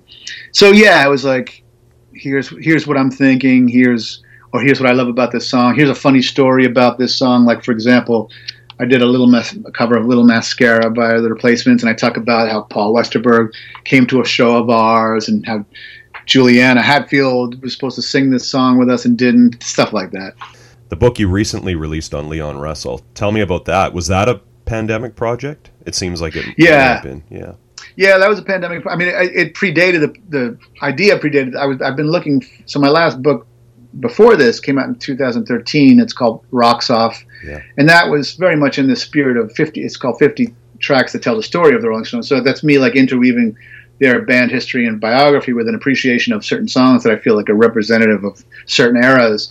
So that was a really fun project. And then I was looking around for a new project with this agent that I got in the wake of that. And it took it took like 6 years to find the right project, because I don't just write full time. I want to do the projects that I love. So anyway, yeah, that long story short, that one, he presented this as like the estate was looking, the state of Leon Russell was looking for somebody to write about Leon Russell. And I said, I would love to write about Leon Russell, because to me, it was everything. I could write about everything in rock and roll if I wanted to. And I kind of did, so it's 500 something pages, because he really ran the whole trajectory, started with Jerry Lee Lewis.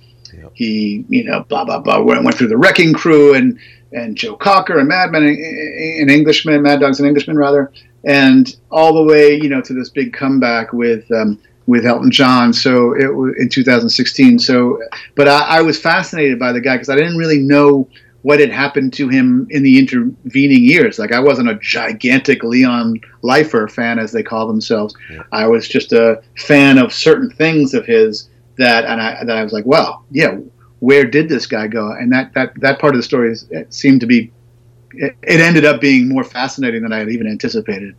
Have you ever thought about writing an autobiography? I've thought about it, but I mean, my life has not been that interesting, honestly. It's like, it's all out there. It's like, I've never had any huge drama in my life, just normal drama.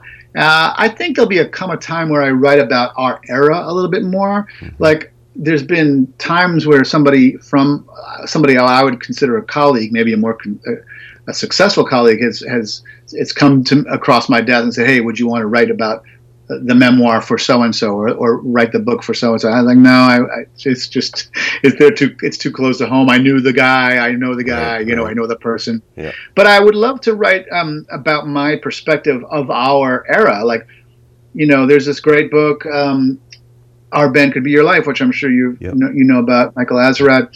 That really captures the sort of time running up to our time on that circuit. Like, we come on sort of at the end of that. Yeah. I would like to write a little bit more about, like, between there and where the end of the 90s, like that promise of that whole arc of the 1990s. Like, how did that all go wrong? Like, you know, all of these things eventually go wrong. It's all subjective, you know. It's like, as soon as the accountants and the suits get their hands on it, it kind of goes wrong. So, and that was very much the story of the 90s. So it'd be a very short book. Okay. I know the Leon Russell book just came out, but do you know what your next writing project is going to be? I'm 99% sure, but I can't really sort of talk about it yet because it's not done. But it's it'll be something a little bit more contemporary, but maybe not not the 90s per se. Yeah, and I don't know how much you can talk about this, but I've been, you know, going back and forth with you about picking a time that works for both of us to do this, and you've mentioned a few times, and I think you mentioned it earlier in the interview as well, that you're in the studio. That's with Buffalo Tom? Yeah. So Buffalo Tom, this would have been done long ago, if not for COVID. Like a lot of other bands, we got held up by that. So we recorded our last one. It came out in 2018. That's called Quiet and Peace. We recorded that at a place called Woolly Mammoth Studios here with Dave Minahan, who was in the Neighborhoods and played with Paul Westerberg at the Replacements reunion. So Dave is a fantastic guy. He owns the studio. He's a great producer. So we've been recording this one with him as well. We kind of went into it thinking, okay, let's try to do an acoustic, you know, pretty much an acoustic record, but it's turned into not that. I mean, I would say it's a lot more acoustic, but, you know, some songs are just plain up electric, straight up electric stuff. So it's an interesting record. We're not done with it, so I'm not far enough away from it where I even really have a perspective on it. But yeah, I will say this: it's got a lot of Chris Colburn songs so far, which is like he's writing. It seems more and more. But part of this was the pandemic. Like, we had all this stuff stored up. You know, we were kind of sending each other songs over those 2 years or whatever. Yeah. Hey, here's what I'm working on, and let's try to get to some of this. Yeah. Will there be shows? Yeah. In fact, we played in April in Lowell, Massachusetts, which was part of this, like, you know, festival there. We're playing in Medfield, the town that I moved to. It's our first gig in our hometown. There used to be a mental state hospital there that's now an arts sort of center, and we're playing there in September. And I'm playing a Stones cover band fun show in the Cape this summer in July. But Buffalo Tom will definitely be doing some more shows, I would say, over the winter, of end of the year, beginning of next year. Bill, thanks so much for taking the time to talk to me today. I really appreciate it. Thank you, Brent. I'm glad you were patient enough with me to try to get this on the docket. Yeah, no, likewise. Thank you. Thank you. All right. Like I said, not just a lot of amazing info and content on the band and this record, but just about, you know, the underground music scene at that time. And when I'm listening to this record this week, I've had it for a long time. I haven't been a fan of Buffalo Tom. I'm not going to say as long as some of the other bands on SST, though, that are kind of lifers for me. I came to Buffalo Tom probably mid to late 90s. When I'm listening to this self-titled record and the second one, Bird Brain, I just hear so many amazing references to this style of music at the time. Whether it's, obviously we'll talk about the Dinosaur Jr. relationship, but Uncle Tupelo, I hear the Doughboys, I hear Lemonheads. Yeah. This scene, this sound, this vibe, I just love this era and type of music. Really got into this record this week. It kind of takes you back. Even if you've never even really heard this record before, it has such a early 90s indie rock sound. Yeah. Well, I was remarking to myself listening to it this week, like, it's produced by Jay Mascis. And say what you will about Jay as a producer, this actually sounds like a record that would be produced by Jay Mascis. 100%. Even the drum sounds the drum sounds sound like a record that Jay would have done. Like it sounds like Green Mind drums, what a great fit. Pure coincidence, but I was just scrolling through Facebook, and how like pages or whatever get recommended as sponsored ads. There was some page about grunge that it suggested, the algorithm suggested to me, and the kind of quote that you can read was from Tad Doyle, and he's talking about Jay Mascis producing Inhaler. And he's going, Jay pretty much slept through the entire sessions. I think that's a famous quote. He produced more Z's than anything else. Yeah, that's a famous quote. Yeah. I would argue though that this totally sounds like it was produced by Jay, and for a good result. I think this record sounds awesome. Well, and it doesn't hurt that it was recorded, by those dudes at they had it dialed at this point, right? Okay, so a few things I want to talk about. This early song, Deep in the Ground, that's tacked onto versions of the album, probably the one you have as well. Yeah, it is. Yeah, so this was eventually reissued on Polygram, Beggar's Banquet. That's a super early track, maybe one of the earliest recorded tracks before this album.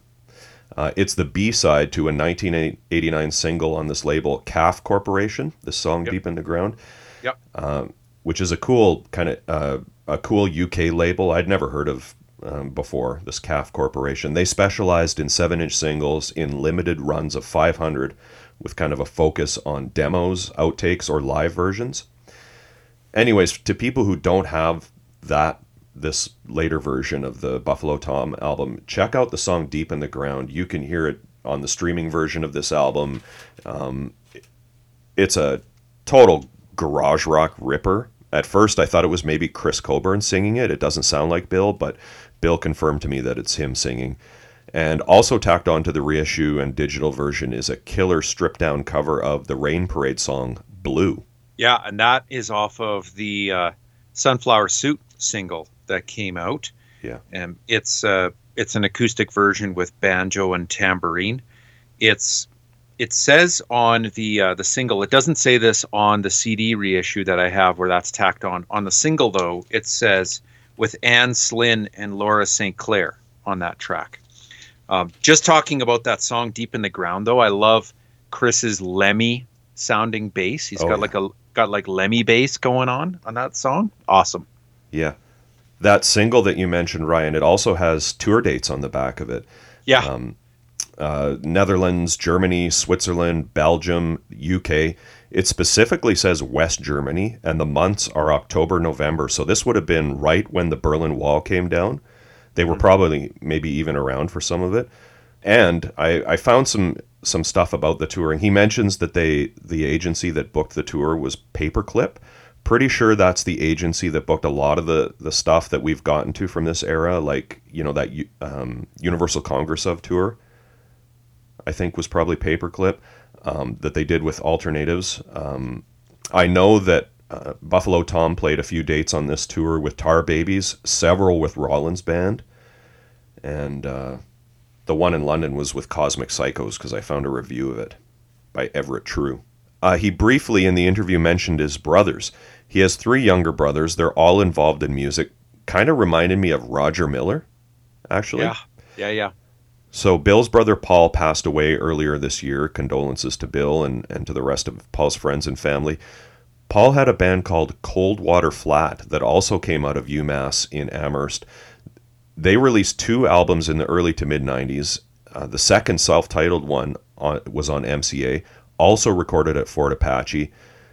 Check the video on YouTube for the song Magnetic North Pole from that album. It's Paul was the guitarist vocalist. It's not a huge stylistic departure, actually, from Buffalo Tom. It's tuneful, guitar-driven, early 90s indie rock with big choruses. If you've never heard that, Coldwater Flat, check that out, Ryan. On it. Their brother Scott played with Graham Parker. Presumably, that's how he eventually joined the Figs on keyboards. The Figs were Graham's backing band for many years. I could have that wrong, but I'm only guessing. The Figs were also Tommy Stinson's backing band for a tour. Not sure if Scott was in that version of the Figs or not. He has solo material you can hear on his Bandcamp, along with the album by his band, The Russians. That's got a bit of a 60s psych feel, also some T-Rex vibes. It's really great. Scott's got an amazing voice and can really write a song. He's also a prolific podcaster. He produces, co-writes, and scores this podcast about a girl, which I actually stumbled across a while back and have checked out a few times. They describe it as a series about women whose stories have long been eclipsed by the legends of their famous partners. I think I found it because of the Anita Pallenberg, Keith Richards episode. Scott also ran a studio called Moon Tower in Cambridge for 14 years, played on tons more projects, lots to check out for Scott. And then the third brother, or fourth, Tom Janovitz, is a multi-instrumentalist. He played in a project called Soda Frog. Scott plays on that album. The album's called Hang the Moon. Kind of acoustic rootsy rock. He has some solo stuff under his own name. He kind of sounds like an acoustic Elvis Costello or something like that. There's a Bandcamp for Tom also. It has that Soda Frog album on it. Just lots of talent in that family. Yeah. Some of Bill's other projects we touched on: Bill Janovitz and Crown Victoria. That's the album he mentions. Fireworks on TV. That's like I said, he mentions that as a possible entry point. When I asked, it's got some great driving rockers. I was listening to it all week. Really great songwriting. There's a song on there called My Radio that's straight out of the Replacement songbook, Ryan. You dig that record for sure. His Show People record with Chris Toppin of Fuzzy, that's on streaming. It's super excellent.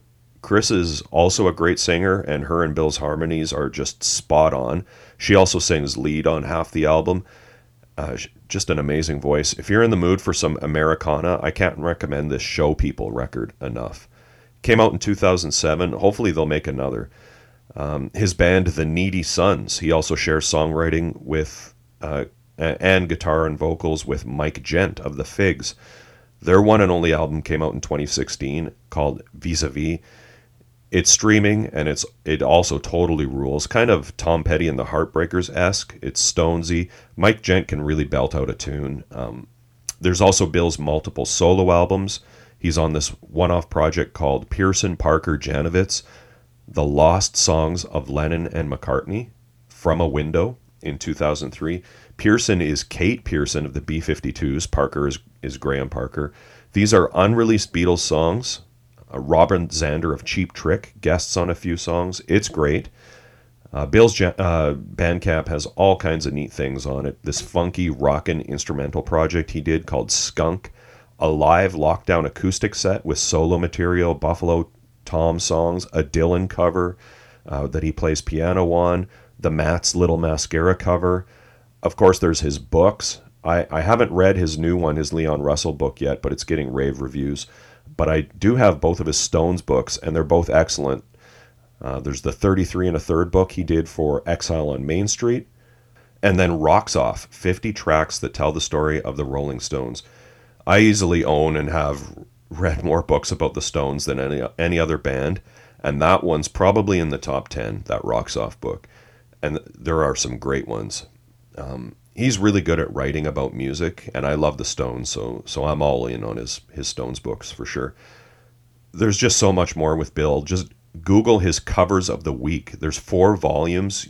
You can hear his cover and read his piece on the song, like songs like The Clash's Straight to Hell, Little Mascara, Hardly Getting Over It he covers, a bunch of Neil, Stones, all kinds of cool stuff. Some of the people listening to this podcast for sure already know this, but if you want to spend a few hours getting blown away, by this amazing artist, and I would say underrated artist, dive into Bill's discography. Just super impressive, multifaceted artist. So yeah, we've mentioned a few times that Jay produced this record. If you've never searched Jay Mascis and Buffalo Tom on YouTube, you should. You'll find tons of footage of him on stage with the band, playing Buffalo Tom songs like Sunflower Suit, The Bus, Impossible, all off of this album. But the covers Bill mentions, Fade Into You and a rippin' version of Cortez the Killer, which Chris Colburn sings lead vocals on. You can find all that on YouTube. It's really great. A few other things I'll mention about in relation to this record before we get into it. This Dutch label Megadisc sounds like, if I understood Bill correctly, they signed a deal with them first. They funded the demos, which kind of morphed into this album. Wally van Minnendorp was the label manager. He was in a Dutch electronic band called Mini Pops. Buffalo Tom went on to work primarily with Beggar's Banquet, but Megadisc was still involved to some degree, I assume, in the Dutch market, right up until the band's first hiatus. And I mentioned the few reissues about this record. Beggar's Banquet in the early 90s, again in 2004, and in 2019 for Record Store Day as a limited edition run of 1,200 on clear vinyl gatefold. Cool updated artwork, and that release was on this Canadian label Network. Yeah, there's actually some pretty strong ties between Buffalo Tom and Canada or Canadian artists. There's this one promo disc that I have, Buffalo Tom 75 Minutes with. This came out in 1995 on Beggar's Banquet, but if you look at the liners in there, there's a bunch of quotes by people about how much they love Buffalo Tom, and almost all of them, maybe even all of them, are Canadian artists. Like, for example, there's a quote from Bill Priddle from Treble Charger, Mike Trebleco from the Killjoys, John Critchley from 13 Engines, Mark Milne from Tristan Psionic. And then there's this quote from Jay Ferguson from Sloan. He says, there's this band from Halifax called Leonard Conan, who are huge Buff Tom fans. I drove from Halifax to Vermont once to give Buffalo Tom one of the band's T-shirts. Hope they liked it. But there's all these little quotes in here. It's almost, I'm pretty sure it's all Canadian bands. There's definitely a lot of love for Buffalo Tom in Canada. Oh, man. I'm sure I mentioned this when I was writing my thoughts on the tracks, but there's a definite like early 90s can rock vibe to these songs. 13 Engines, Doughboys, for sure. Yep. Hey, I've got a spiel for you out of this other Buffalo Tom record that I have. This is the B-Sides compilation on Buffalo Tom. So a bunch of B-Sides. This is actually from 2002. This came out on Beggar's Banquet. But there's this great quote in here from Tom, and he actually writes a couple of pages of liners, but I love this quote because it's really getting at what you and Bill were talking about with respect to being in a band, like the best part about being in a band. So check this out. Here's Tom from the B-Sides, a collection of B-Sides and rarities Buffalo Tom comp.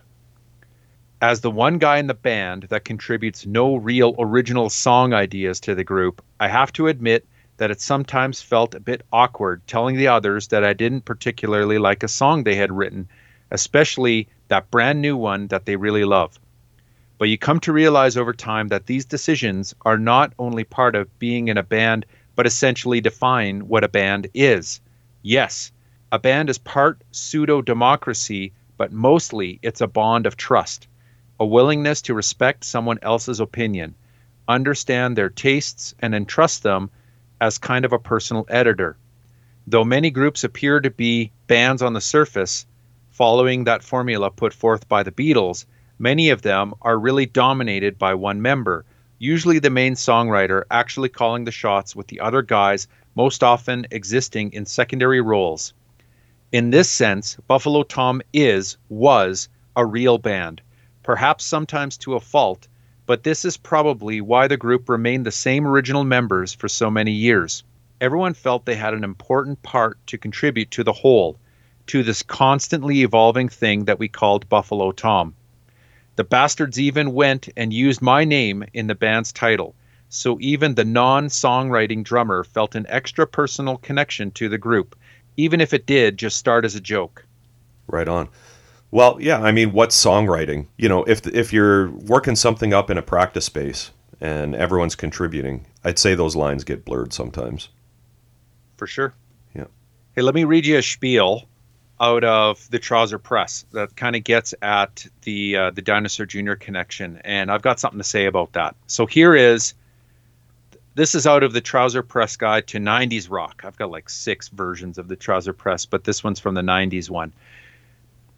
Here's Ira Robbins. Although Buffalo Tom began with the stated intention of capturing the din of a guitar army, the Amherst, Massachusetts trio later did an about-face to invoke the unplugged sound and fury of a small platoon of folkies. The band's penchant for melody-laced amps-on-stun racket and its chummy relationship to Dinosaur Jr.'s Jay Mascis earned a nickname of Dinosaur Jr. Jr. from smartass rock critics. But that does capture the essence of Buffalo Tom's early records as well as anything. The debut kicks up a satisfying squall as guitarist Bill Janovitz's earnestly overwrought vocals vie to be heard over the 6-string turbulence of songs like Sunflower Suit and 500,000 Warnings. Mascis, who co-produced the album, contributes lead guitar to Impossible. So here's what I have to say about the Dinosaur Jr. comparisons for this album and the second one, Bird Brain. So what? So what? I don't think Buffalo Toms sound like Dinosaur Jr. I can understand why they were compared, and obviously the Jay Mascis relationship means that it's going to be a really easy comparison. But I love all the music like this, and I want more. You mentioned in the interview that it could be because of the solos. Yeah. And certainly having Jay on the record and produce it is pretty obvious. But I mentioned a bunch of bands that Buffalo Tom remind me of, and I just want more of that. I don't think any of them are like each other. That's the style of music that I really like. Dinosaur Jr., Doughboys. We mentioned 13 Engines. I'll even throw Sloan in there. Yeah. I love this stuff. So I can understand why people reference Dino. But these first 2 records, especially for me, from Buffalo Tom, they stand on their own. Well, I mean, how many times have we railed against that on this show? Like with Zoog's Rift constantly getting compared to Frank Zappa in every single article. Or Blast and Black Flag. Yeah. I'm like, who cares? I don't know. That's what a genre means. That there are several people who have a similar type of, ethos or sonic sound, right? Well, that's okay. Raised on classic rock for starters. Oh, for sure. Yeah. I think Bill's vocals, though, really make Buffalo Tom stand apart. Big time. I understand why, like with layers and layers of guitars, and the way that this song, like I said, this sounds like sonically like a Dinosaur Jr. record. The drum sounds in particular, the guitar, I get that. But I do think that the song structures, Bill's vocals, it's Buffalo Tom. Well, I think they were maybe even using some of Dinosaur's gear. Probably, yeah. And then I've got one more quote here from Gimme Indie Rock. And of course, this is the book by Andrew Earls, 500 Essential Underground Rock Albums, does not list this self-titled album. It actually lists the second album, Bird Brain, as one of the Essential 500. So that's just another plug to go more deeply into the Buffalo Tom catalog. But here it does reference the first record. Here's Andrew Earls on Buffalo Tom, Bird Brain. After a self-titled debut on SST, Buffalo Tom took its melodic guitar squall to the majors with this superior set of nuts and bolts indie rock. Like its debut, the one that we're doing on this show, this album was produced by friend of the band and quasi-mentor Jay Mascis of Dinosaur Jr. In fact, critical detractors had taken to nicknaming the band Dinosaur Jr. Jr. But that wise-ass dismissal overlooks the electrifying power and heart behind this rock-solid album. And I'd say the same for this self-titled record. Yeah, that Bird Brain is great. Like you said, also produced by Jay and Sean Slade of Fort Apache and ex-member of the Sex Execs, Ryan, remember? Oh, man, do I ever. Sean also plays on it, actually. If you're like me and you're just diving into Buffalo Tom in a serious way for the first time this week, you'll like this Bird Brain record if you like this one. It's cool. It's not dissimilar to this one. It's got a cool acoustic cover of a Psychedelic Furs song on it. It's really good. I mean, like I said, I've heard Buffalo Tom before, but more those later 90s records. I've never really dove into them in a serious way, and I'm sure glad I did. Yeah, and I've only really dove into the first two records and kind of picked up the later albums in my travels. Haven't really really sought them out. Like I've got this promo one. I've got the B-sides record. I've got probably most of their records up to 2007, Yeah. but it's official after diving into this. Oh yeah, I'm all record. in, man. Yeah. Yeah, I'm a completist now. Yeah. Done deal. Same. Yeah. Yeah, I'm gonna deep dive into Buffalo Tom's entire discography for sure. Let's get into this record, Ryan. History Lesson, Part 2. So, as we've mentioned a few times, recorded at Fort Apache, the Roxbury location, Fort Apache South as it was known. It just says 1988 is when it was recorded, so likely in fits and starts by the sounds of things. Engineered by Tim O'Hare, produced by the band and Jay Mascis, mixed by Sean Slade and Jay. We've talked a lot about Fort Apache and Sean Slade. We had Fort Apache co-owner and engineer Paul Coldery on the show for episode 216. Not sure if we've seen Tim O'Hare before. As Bill told us, he was in the band with Tom McGuinness and Tom's cousin Phil Rattel. Plate of Mutton, a.k.a. Skylar Henkel. Tim O'Hare worked on tons of records, just like Sean and Paul. Green Magnet School, Sebadoh, Six Finger Satellite, Come, Moving Targets, Only Living Witness, Sam I Am, many more. Oh, wow. Yeah. We pretty much covered all the different releases that this album came out on, but it was released on SST on CD, LP, and cassette. So, track 1, side 1, Sunflower Suit. Right out of the gate, my first thought hearing this, if I was going to compare it to another SST band, it might actually be the Screaming Trees. Yeah, maybe. It's just the best college rock, alternative rock going at the time when this came out. Yeah. Killer opener, super catchy, obvious single, good choice for the video, which you can find on YouTube. Also, like we've said, came out as an actual single, but not on SST, released in 1989. Yeah, the call and response vocals on this track, too, are just like Oh, yeah. the creme de la creme. They do everything. Yeah, definitely would have fit on a bill with Dinosaur, Das Damen, The Trees. Yes. I'm sure they played with all of those bands. Yeah, for sure. Oh, man. If the Damen get back together, that'd be a great double bill, hey? Yeah. Buffalo Tom and the Damen? Yeah, man. Oh, man. The next song is The Plank. As Bill mentions, somewhat unique in that Tom brought in these chords as a song idea. That acoustic riff that opens the song sounds like it's mic'd from across the room, so it gives this really neat effect that increases the impact of the band kind of kicking in. I love the opening lyric, I would walk the plank, I would die with my boots on, like all good cowboys do, and you could find the treasure on your shore.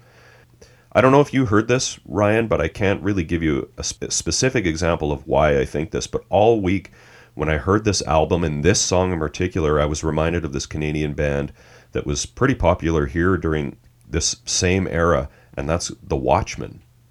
Yes. Yeah. Yeah, it just makes me think of 90s indie rock, specifically some Canadian bands. I think it's the melodies, the acoustic guitars mixed with the electric guitars, and the way that they interact, the vocal harmonies and where the vocal harmonies are placed in the song, like in the verses instead of not just in the chorus. The cool thing about this song is it's kind of this repeating hypnotic style of a song that doesn't really have a chorus. The chorus is just a chord change. The next song is Impossible. I believe Bill says this one dates back to his pre-Buffalo Tom band, Rambunctious Llamas. I guess if you're a rambunctious llama, you got to be careful or you might be a plate of mutton. Yeah.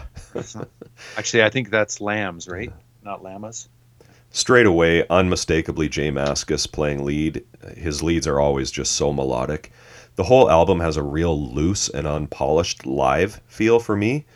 Like the best bands, I'm thinking Stones, Replacements.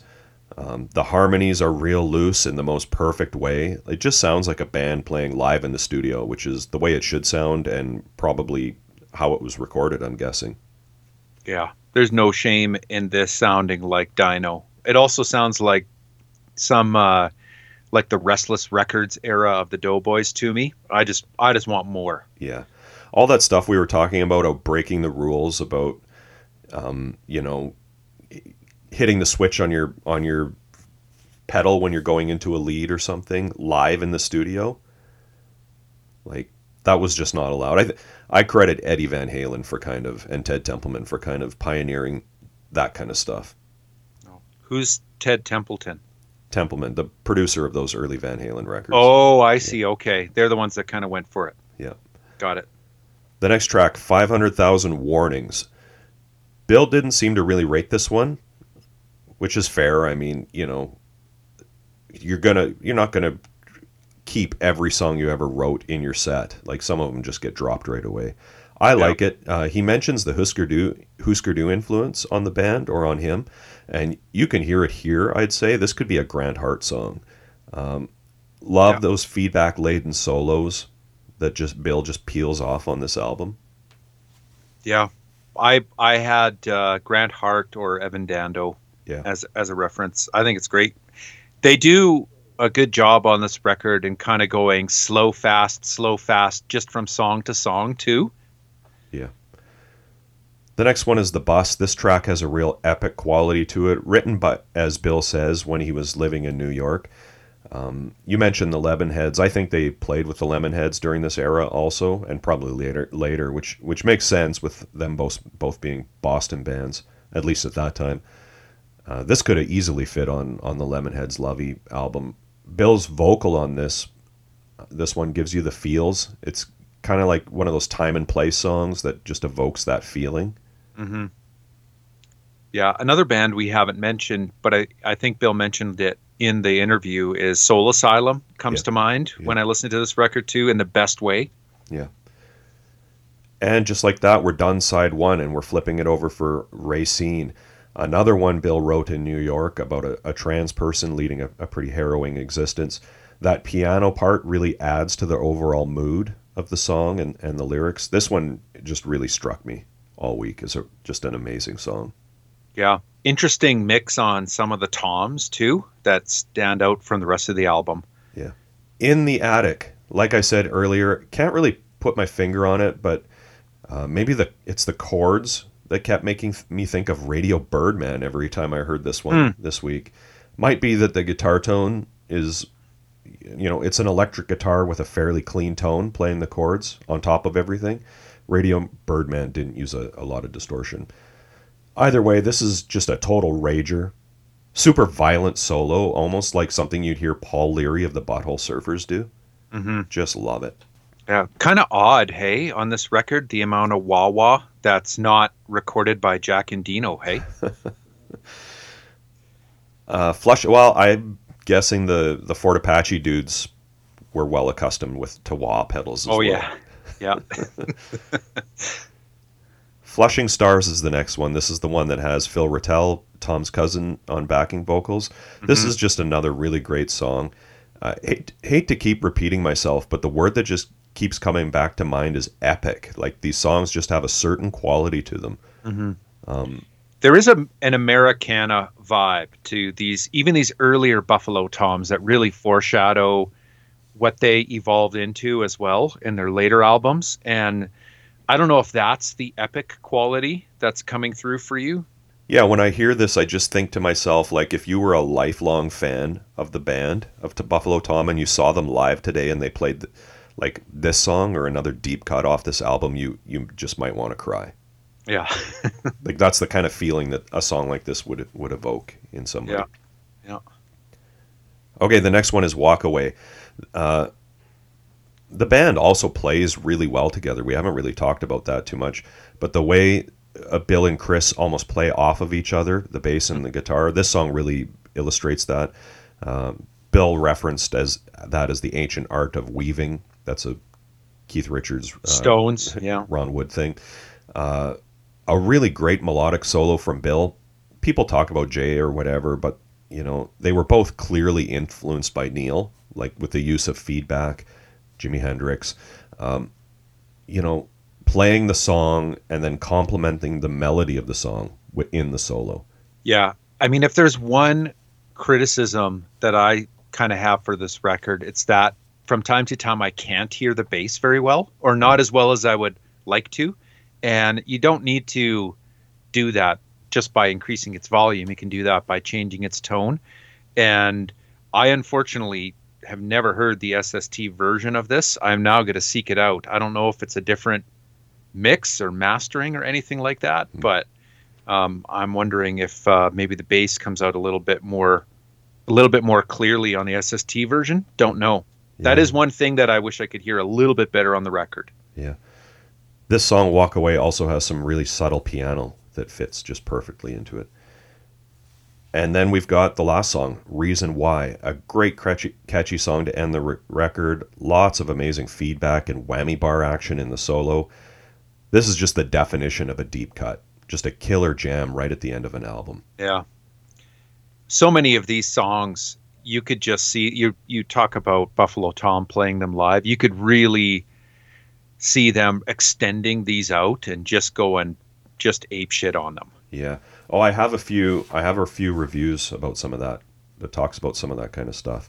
Like here's one from the Boston Phoenix, 1989, by Tim Riley. As lead singer and guitarist for Buffalo Tom, Bill Janovitz's heavy fuzz bombast seems to sprout its own rhythm section. On their debut for SST, the band finds ample new ground to chart in hard rock trio diagrams that other bands have long since worn out. Songs rise out of the opening tremor of Janovitz's guitar and quickly cascade into tidal waves, then whole oceans of sound. It seems impossible that there are only 3 instruments responsible for all the noise. As the local debut of the season, it shoots straight through the debut qualifier, making you think this band has a longer past. Goes into a bit of their history, and then it talks about the record. The spark of Buffalo Tom is not that they have a guitar-heavy anchor. Their strength stems from their heavy-weight sense of an ensemble. Kicks that spike both sharp and deep. Songs typically visit 3 and 4 sections, spin deftly in and out of bridges, often circulate toward distant key areas in finish. Sunflower Suit, The Bus, a dreamy but not queasy exercise in rolling thunder psychedelia, drops a line about Billie Holiday without sounding gratuitous. As Janovitz's guitar leaps up to glide above the wreckage, it comes close to the pervasive sense of loss that the blues can provide. I don't care if you don't understand, he wails. I will be there anyway. Just found out what you mean today, coaxing himself as much as his lover. That he calls Bill Janovitz a sure-footed wordsmith. I would agree with that. The lyrics are really great. Yeah. Yeah. A lot of these articles I found from back in the day talk about how all 3 musicians started as guitarists, and that informed their sound. Like that Chris Coburn plays bass like a guitarist. It seemed like the band members ended up on their instruments, and even Bill as vocalist, by kind of default. Yeah. Yeah, this one article I'm looking at compares them to Southern rock, which I don't really hear, Van Morrison, and Blue Cheer. I don't really hear any of that, but I'm sure they listen to all of that stuff. Yeah. I don't know. We've talked a lot about people writing off this era of SST and the label and how ridiculous that line of thought is. And this is just another example that of what I would call a late era SST classic. Yeah. Almost unfortunately forgotten gem in the catalog, although it's been reissued a couple of times. But it'd be great if there was a Buffalo Tom resurgence, boy. And it is interesting that the label, this late in its era, right before it starts just going into, repackaging, right before it starts doing that, they squoze in. And after Dinosaur Jr. is going to release any more full lengths on the label too, right? Yeah. So Dino is maybe near the end of its relationship with the label, and they squeeze in this lone Buffalo Tom record. Amazing. Yeah, well, and SST by this point was almost a farm team for Beggar's Banquet. That's the label a lot of bands jump ship to. Yeah. Including like Sonic Youth. Cover art by Jason Tallerman and Bob Hamilton. They collaborated on it. Mutant Guy, as Bill says in the interview. I think he says it was a print. It almost looks like a lino cut or something. Doesn't look like a painting to me. Does it say LUV on Mutant Guy's belly? I think so. Like, you best believe I'm in love, LUV. LUV, like, what is that, New York Dolls? Yeah. Yeah. Bill drew the logo and the icons. The photo on the back by Jason Tallerman looks like maybe that same Cambridge apartment that you can see in the sunflower suit video. I've just got this reissue. Are you talking about the one where they're at the dining table? Yeah. Yeah, I think so. There's another one too on the Enemy single that looks like it could be from the same apartment too, but it's in like a bathroom. Yeah. Are we ready to do the ballot result? Yeah, man. Ballot result. Man, there's a lot to pick from this week. Obviously, for me anyways, I would go with Sunflower Suit. It's pretty hard to deny that track. I like The Plank. I like Impossible with Jay on it. Racine. Oh, man. Reason Why. Reason Why is a deep cut. Love that one, too. There's a lot to choose from. Yeah, all these songs are good. You could pick any one of these. Mine were Sunflower Suit, Impossible, The Bus, Racine, which I just love, In the Attic, and Reason Why. We can do Sunflower Suit. I feel like we probably have to. Sure. Let's blow people away on this mixtape. Yeah. All right. Thanks to Bill Janovitz for being on the show. Yeah, so great. Another great guy who has some great stories, who shares them with us and shares their time with us. We're pretty lucky, so thank you. Yeah. All right. Hey, Ryan, we haven't really mentioned this, but we've shifted into this bi-weekly mode. Maybe. Who knows? The summer's kind of fucked, so who knows how things are going to end up here. But the plan, as it stands right now, is to be back in 2 weeks with SST 251, the Zoogs Rift Torment album. We're about to get tormented with Zoogs again. Can't wait. Hey everyone, thanks for listening. You can find us on Facebook, Instagram, Twitter, Tumblr, all at Mojack Pod. We post all kinds of info and tons of pictures of the bands and albums we discuss on the show. Our blog is mojackpod.com. Please check it out for some exclusive content. If you like what we do and want to support the podcast, the best way to do that is to tell your friends about the show. Subscribing, rating, and reviewing on iTunes is also appreciated. We love hearing your opinions, corrections, and feedback, so feel free to post on our social media sites and send us an email to mojackpod@gmail.com. Thanks again for all the support, and we hope to see you next week.